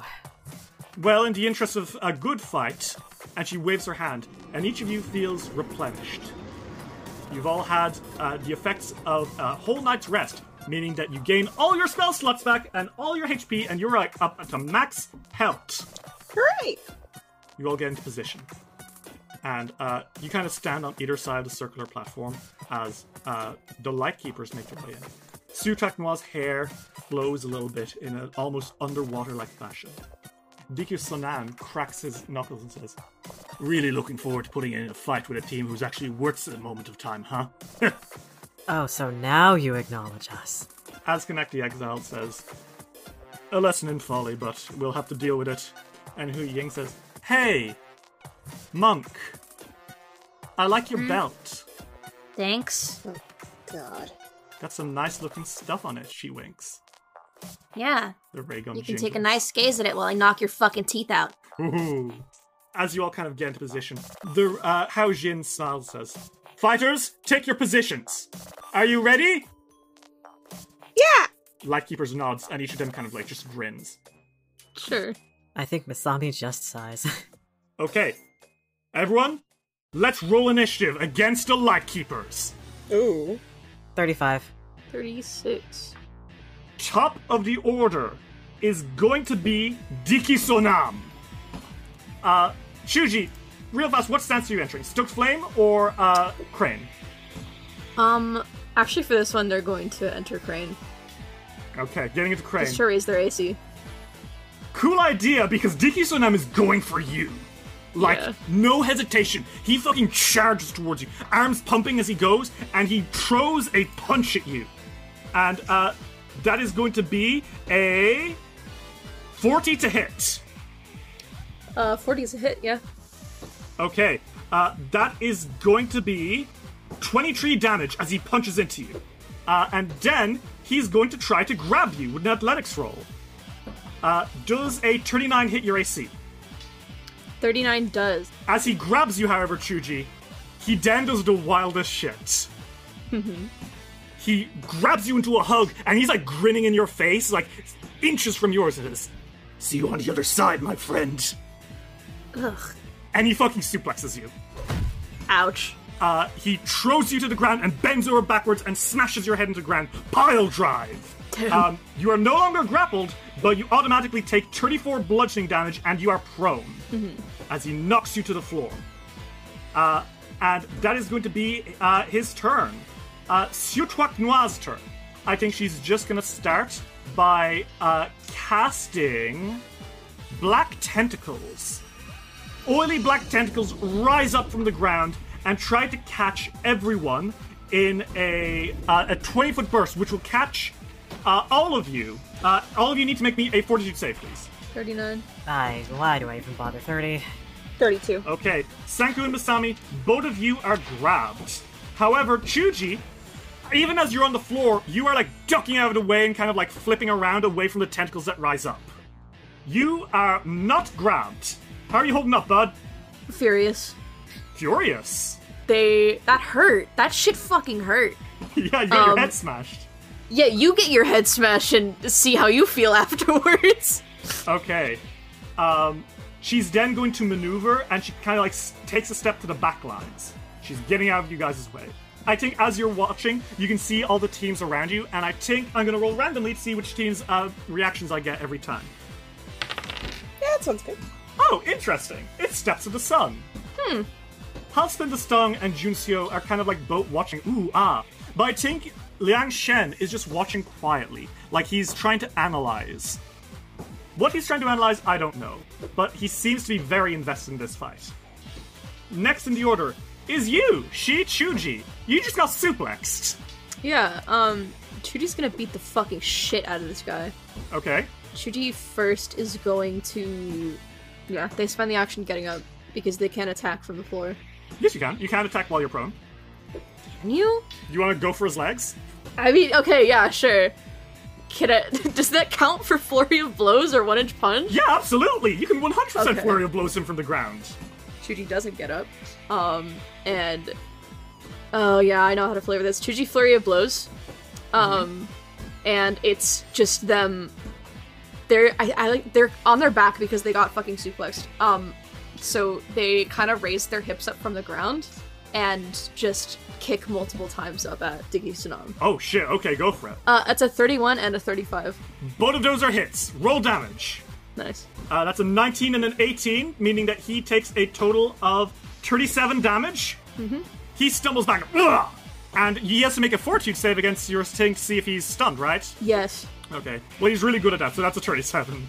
Yeah, that passes. He's Okay. not stunned. Dirty trick, friend. Oh. You want to play dirty? I'll show you dirty. And Chuji's going to 2-action 1-inch punch. Can I kick him in the dick? Oh my god. Not only Please will do. I let that work, I will give you a +2 on this attack roll. Okay, that's a 37. That hits! Oh no! Balls destroyed. That's gonna be 27 damage. Shuji, yeah, you get he lets it, and he stumbles back, and he looks down at you, and he's fucking furious. Chuji sticks their tongue out. Like, that smiley face is gone, and again it's replaced by actual anger. Is that your turn, Shuji? Yeah. Okay. It is Hu Ying's turn. And Hu Ying rushes up, and I think she's going to run past you, Masami, and then be behind you. She's going to tumble through, and that's going to be a 34. Reflex DC is 37. Nope. Okay, so she tries to get behind you, but you block her attack. And she just kind of rolls her eyes and says, whatever. You see, she doesn't have a knife in her hand. No, what she's got is her hands. And she gets 2 fingers and jabs them right into your throat. Pressure point attack! Okay. Masami, that is going to be a 33 hit. That is my AC. That's going to be a hit. 23 bludgeoning damage. But I need you to make me a fortitude save. Okay, yeah, 40. 40? Okay, yeah, Masami, you succeed. But as that jab hits you, nonetheless, you are enfeebled for a round. And anytime you would use an action with the manipulate trait, you need to make a flat check to see if it's lost. That's on a success. It would have been so much worse if that had been on a failure. She gets you right in the neck, and you are like stunned for a moment as like you just feel this searing, weird electric pain shoot through your body. All right. And that is her turn. Sanku, it's your turn. Gosh. I'm going to cast Elemental Betrayal. Okay. Who's the guy who stole the gun? Hu Ying, the girl who's currently Hu Ying? jabbing into Masami's throat. Okay, I'm gonna use Elemental Betrayal Fire on her, and then I'm going to cast Scattered Fireball. Okay. Oh, you could catch Hu Ying and Diki Sonam, and then I assume those guys at the back as well? Yeah. Well, Hu Ying is going to roll a 38. Okay. That is a success. Okay. Diki Sonam is going to roll a 29. That is a fail. Fail. Yeah, it's a fail. It's a regular fail. Sutak Noir is going to roll a 31. Fail. And Azkanak the Exiled is going to roll a 31 as well. So everyone except Hu Ying fails. Okay. Holy shit. Oh my god. And Hu Ying still takes half damage, right? Yes. So how much damage is that? The full damage is 48, so all of them take 48 except for Hu Ying, who takes 24. Yep. Wait. Plus another 6 More than damage 24. from Elemental Betrayal. So she takes 30 damage. So everyone Yes. takes nearly 50 damage except for her who takes 30. Fireworks erupt across the field, and I think the audience cheers because that's cinematic. Meanwhile, Diki Sonam is actually starting to look pretty injured. Sutak Noir and Hu Ying are both doing okay. Azkanak the Exiled, frail bastard that he is not looking great. She looks at you, Sanku, and shut your mouth, boy, before I take that bag of yours. And Lolo's inside like, no! No! My things are in here! Masami, it is your turn. What Hu Ying just did to you sucks. And if you do anything with a manipulate trait, you're gonna have to roll me a flat check to see if you're able to pass. Okay. However, you have 3 actions. You are being grappled by tentacles, but like, you know, what else is new, right? I'm not sure exactly what you're assuming there, but yeah. I wasn't assuming anything. I just think you've probably fought things with tentacles before, like squids. Uh-huh. And octopi, I don't know. Uh-huh. Okay. You got 3 actions, what do you do? Right. They're gonna try and get out of the tentacles. Dimensional assaults, but the way that they're going to do it is they're going to strike Hu Ying and go right behind Diki Sonam and Hu Ying. Oh, look at that, it's a double flank. Oh, shit! Wait. Okay, yeah. Not only would that get you of the black tentacles immediately, that would put you on the other side of Diki Sonam, flanking him against Chuji, and also flanking against Hu Yin with Sanku. Oh my god.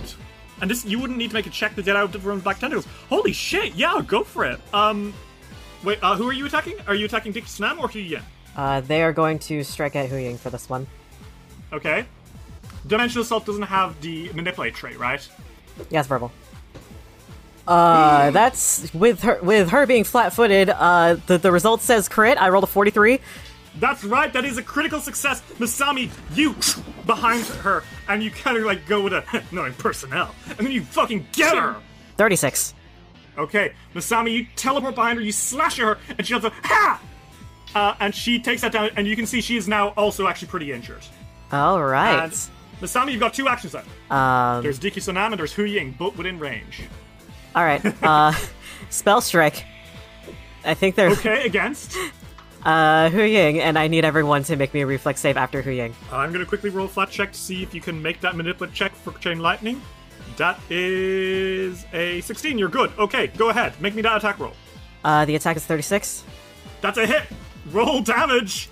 So damage from the Chocoto is 20. Okay. And then she takes Chain Lightning anyway. Yeah, and everyone else has to make a reflex. Everyone else needs a reflex save. Okay, Tiki Sonan passes with a 38.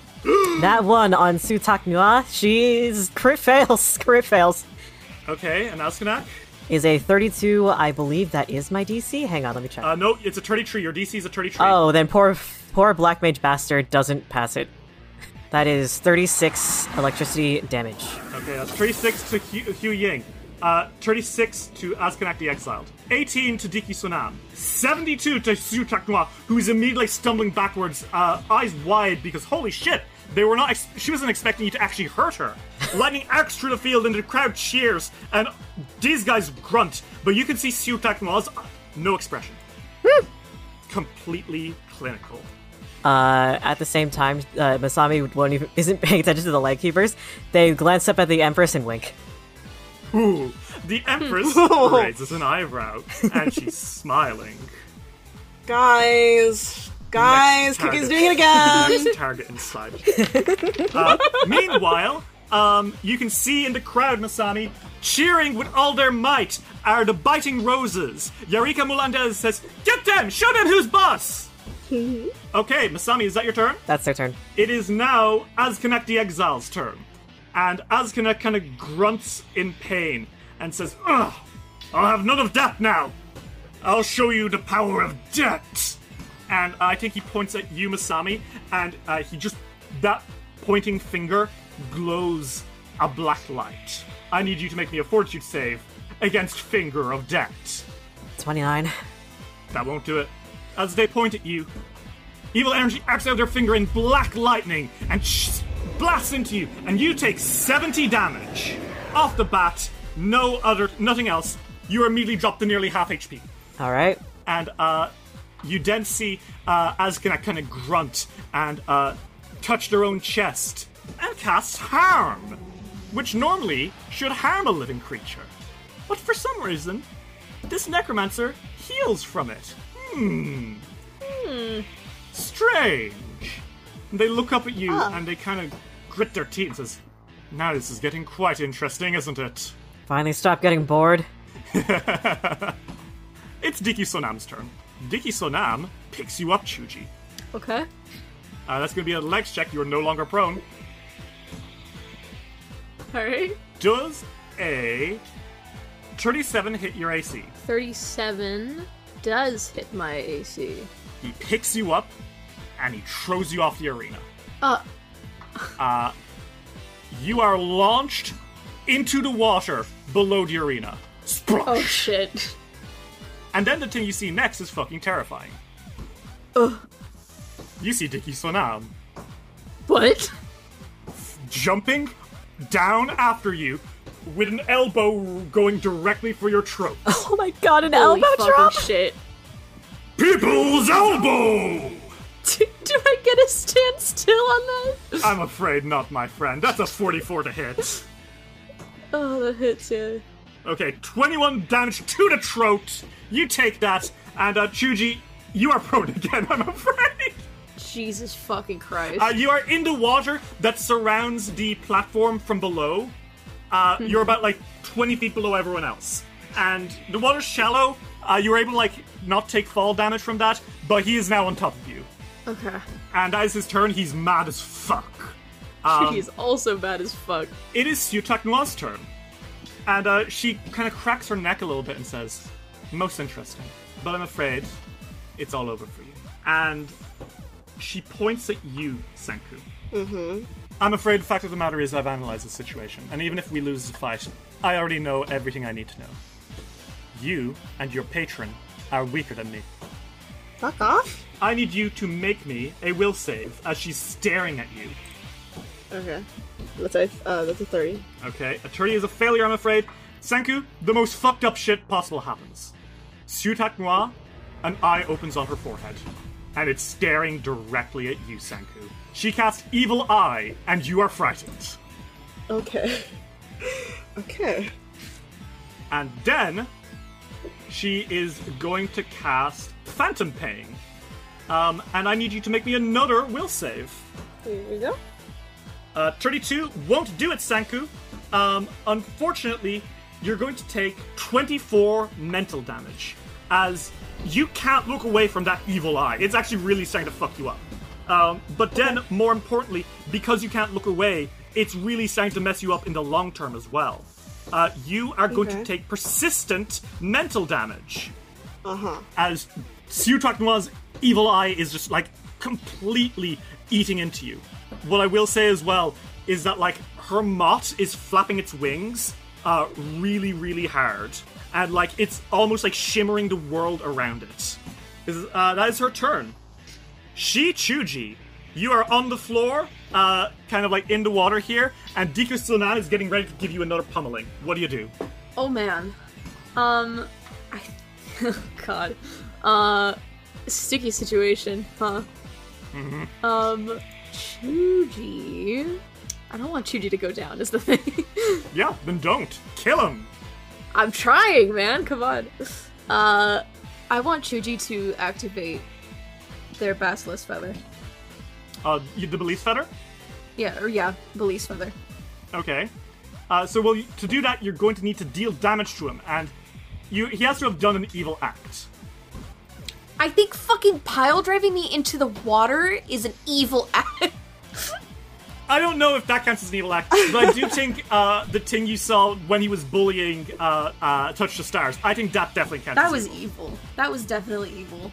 Yeah. So you're on your back in the water, you clutch this feather, and you punch him. So go for it. I'm gonna do 3 action 1-inch punch. Okay. Oh, wow. 36. Is a hit. Roll damage. So that's gonna be 34 damage. Okay. He has to make a will save, right? Yeah. Give me a will save. A 24. Doesn't fucking cut it. He takes a -2 to his AC. Also any saving throws, and it reduces any resistance by 5. Okay.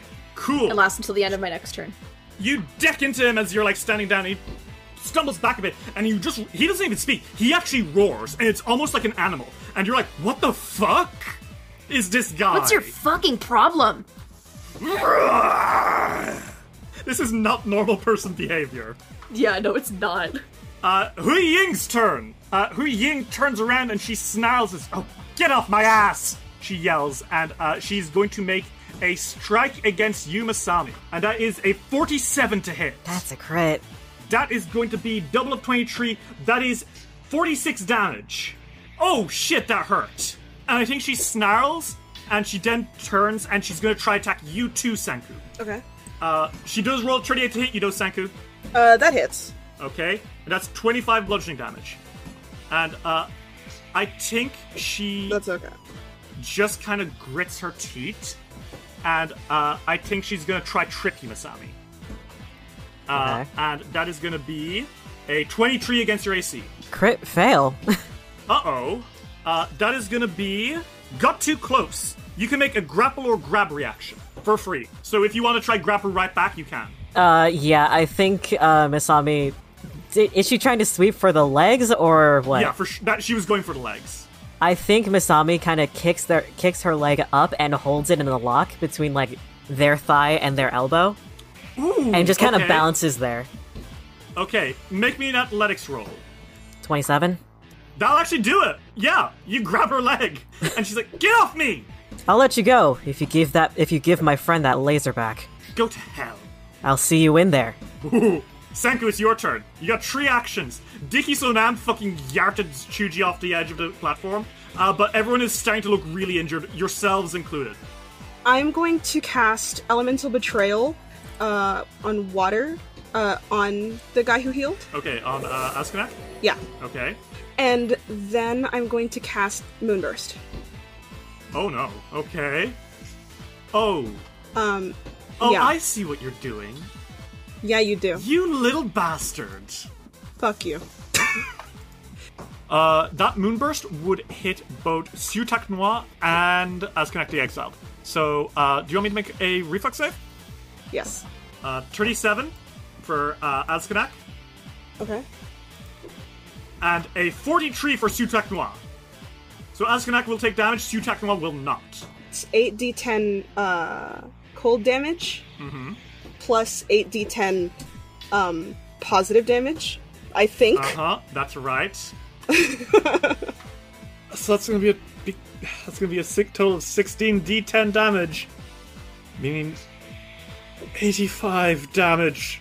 Oh. And Elemental Betrayal counts for this, because if they take cold damage, it counts. Sanku, an explosion of ice. Well, describe this moonburst for me. How does this look?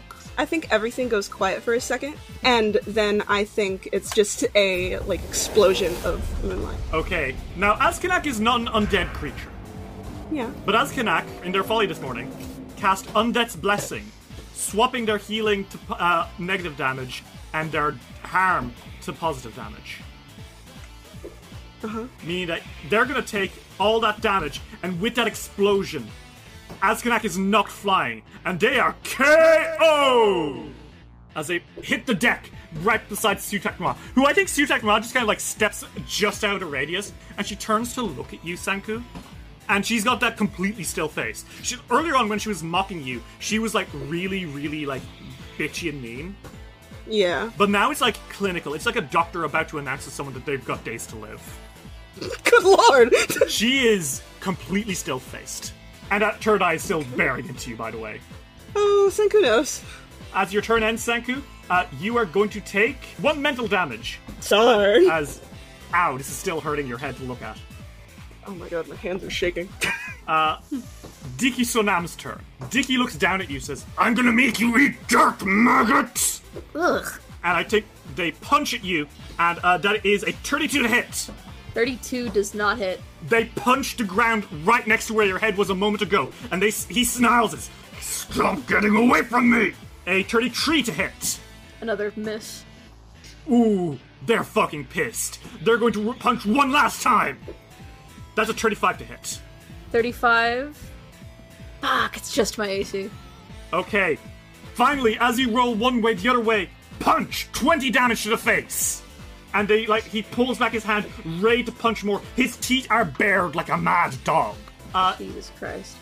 It's Sutak Noir's turn. I think she points at you, Sanku, and says, "You're on my side now." And, Sanku, I want you to make me a fortitude save. 35? That works. You succeed. But Sanku, your shadow, it splits off from you. It, tears itself away from you. And then it stands up. And then there's a Sanku looking right back, except he's completely grey with red eyes. And he grins, and he's she has cast, evidently, Duplicate Foe. Holy shit. And this other Sanku is immediately, she just waves a hand, and the other Sanku is going to attack you with his staff. Just batter you over the head with it. And that's a 36 to hit, Sanku. Yeah, that hit. That's gonna be, Sanku, that's gonna be 12 bludgeoning damage as he bashes you over the head. Ow, watch my crown! Ow! Watch my crown! And Sanku, as this other Sanku is bullying you, you still feel that evil eye on you. She's sustaining. In fact, I think, because I'm pretty sure Duplicate Foe is 3 actions. Yep. She doesn't have the action to sustain. So instead, she finally shows some emotion. Cackle! Fighting every other witch that's not me is lame. Chuji, it's your turn. Fuck. Fuck.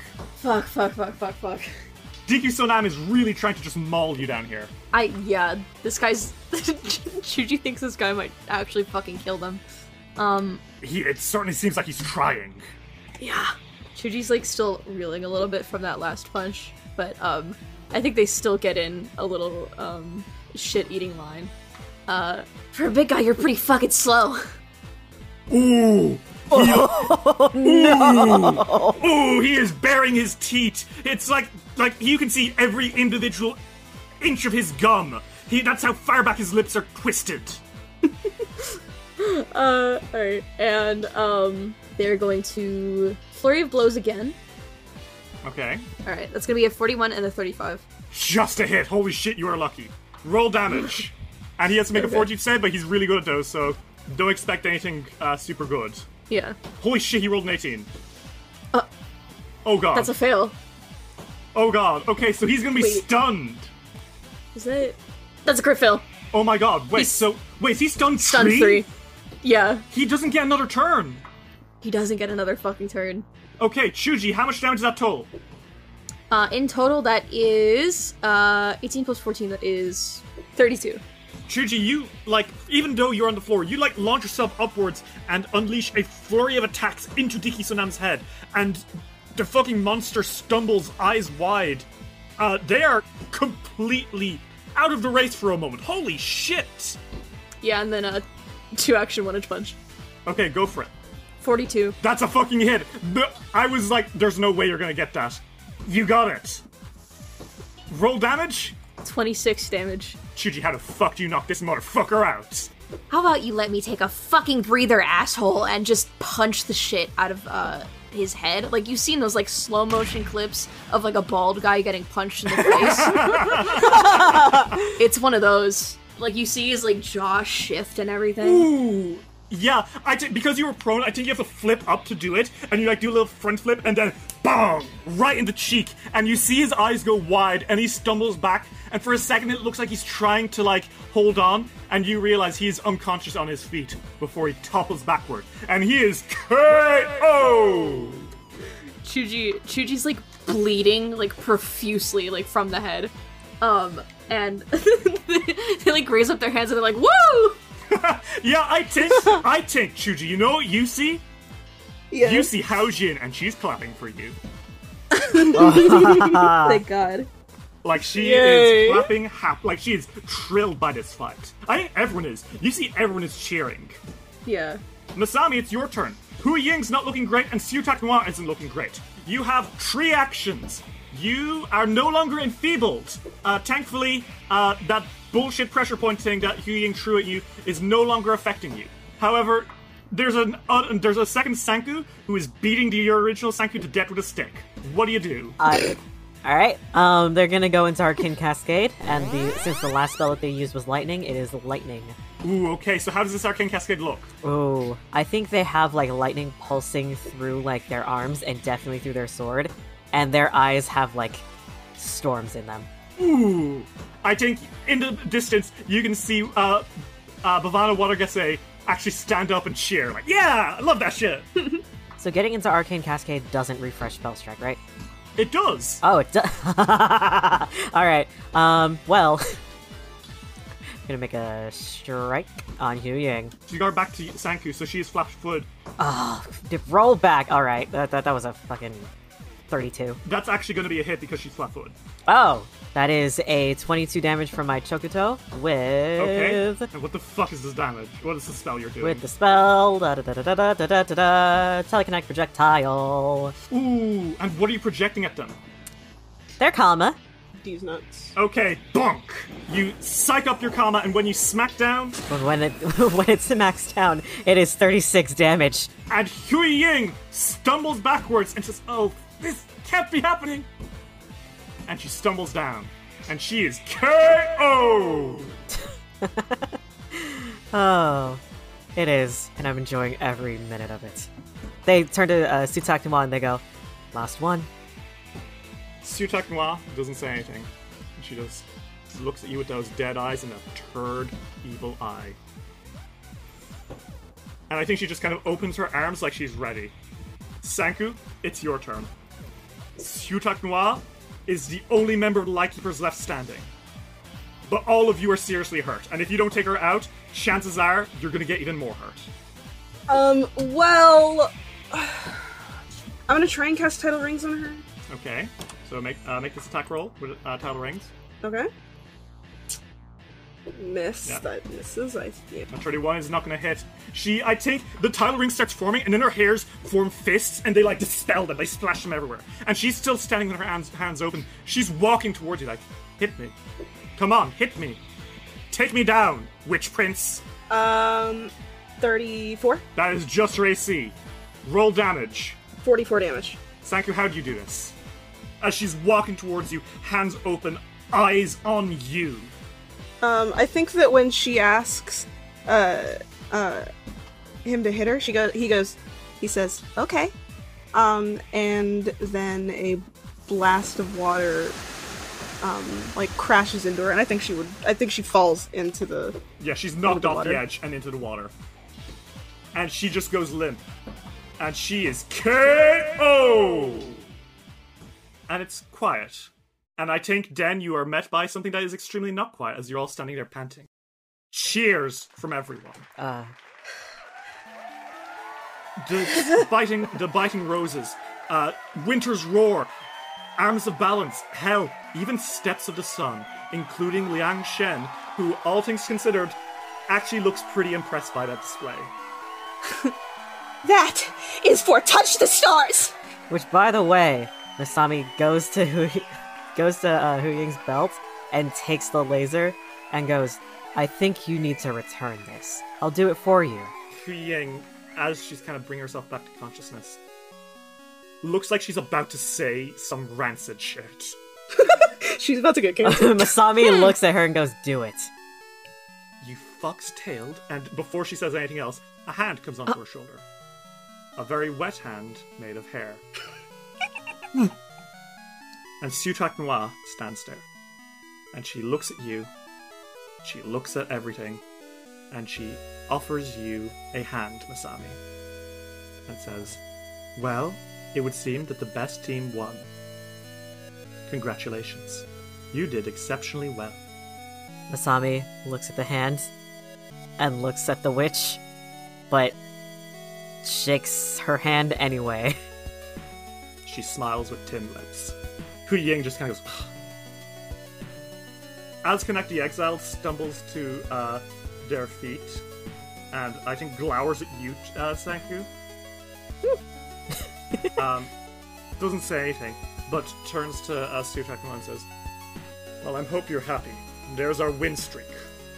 And Sutak Noir just nods and says, yes, I'm very happy. Chuchi. Diki Sonam comes up to you, and he smiles, and he offers you a hand and says, good job, sport. Thanks. Shake my hand. Sorry, I'm a bit of a germaphobe. He looks at you, and he just smiles and says, to each their own. Well fought. Had me for a while there. His eyes are cold as ice, by the way, as he's smiling. I was almost scared. I'm sure, but you were the better fighter in the end, weren't you now? Yeah, I was. I think Sutak Noir says, thank you, Lady Haojin, for humoring us. I feel we all had an excellent time. And Haojin smiles and she stands up, and so does Empress Na Yanfei. Empress Na Yanfei kind of claps for you all and says, absolutely incredible. All of you. I will have to pass on the tales I've seen today to my closest companions. And that's code for, you've really impressed the Empress of Goka, and good things are going to happen. Oh boy. Haojin gestures and says, and now, finally, the final match of the Ruby Phoenix pre-qualifiers has ended. Retire to your rooms and prepare, for tomorrow we begin the boat ride out to Goka, where the tournament itself begins. With a flash of fire, she vanishes, and this room reassembles itself.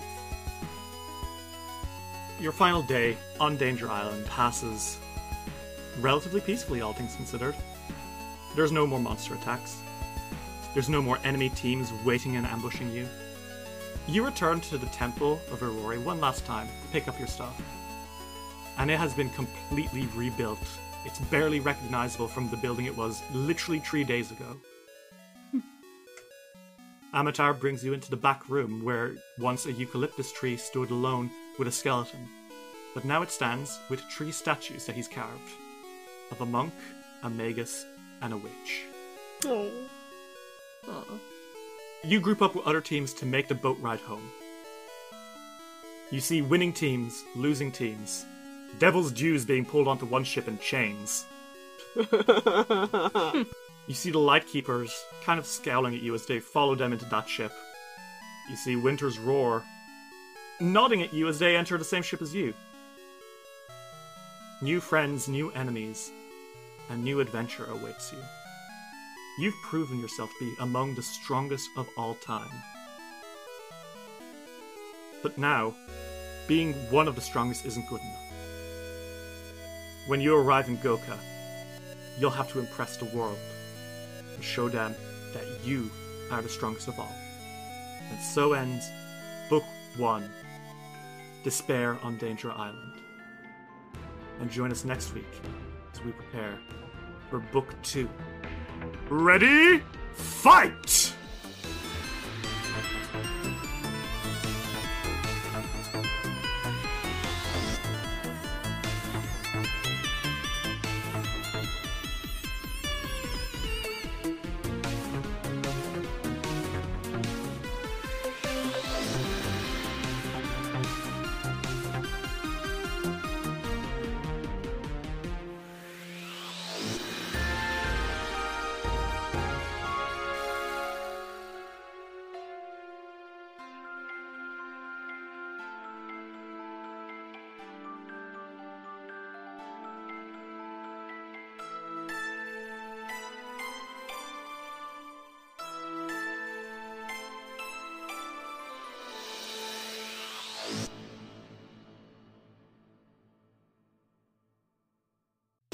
This episode of Dice Will Roll would not have been possible without the support of our patrons.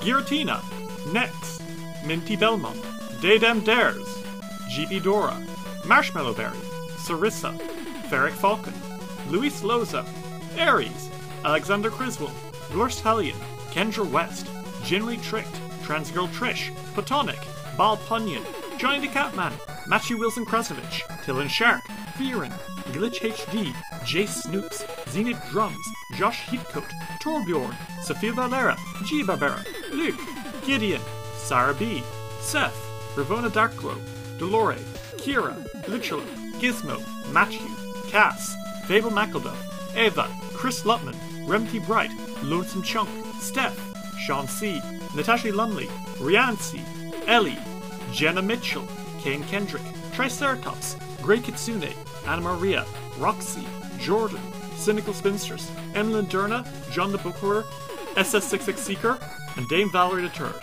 Special thank you to the patrons who had guest characters in this episode. Azkanek the Exiled by May Cohen, Hu Ying by Generally Tricked, and Dicky Sonam by Skyly. If you'd like to see what you can get for helping us keep it rolling, check out patreon.com/dicerollroll today! What's new in podcasting? Here's what we love, courtesy of Acast Recommends. Hey everybody, David Boris here, your friendly neighborhood Canadian historian, inviting you to join us for Season 8 of Curious Canadian History. We have an incredible array of historical topics to cover this season, starting with Episode 1 on September 6, where we dive deep into the tale of a Nazi war criminal in Canada. Curious Canadian History, Season 8, starts in September. Stay curious, friends. Acast recommends.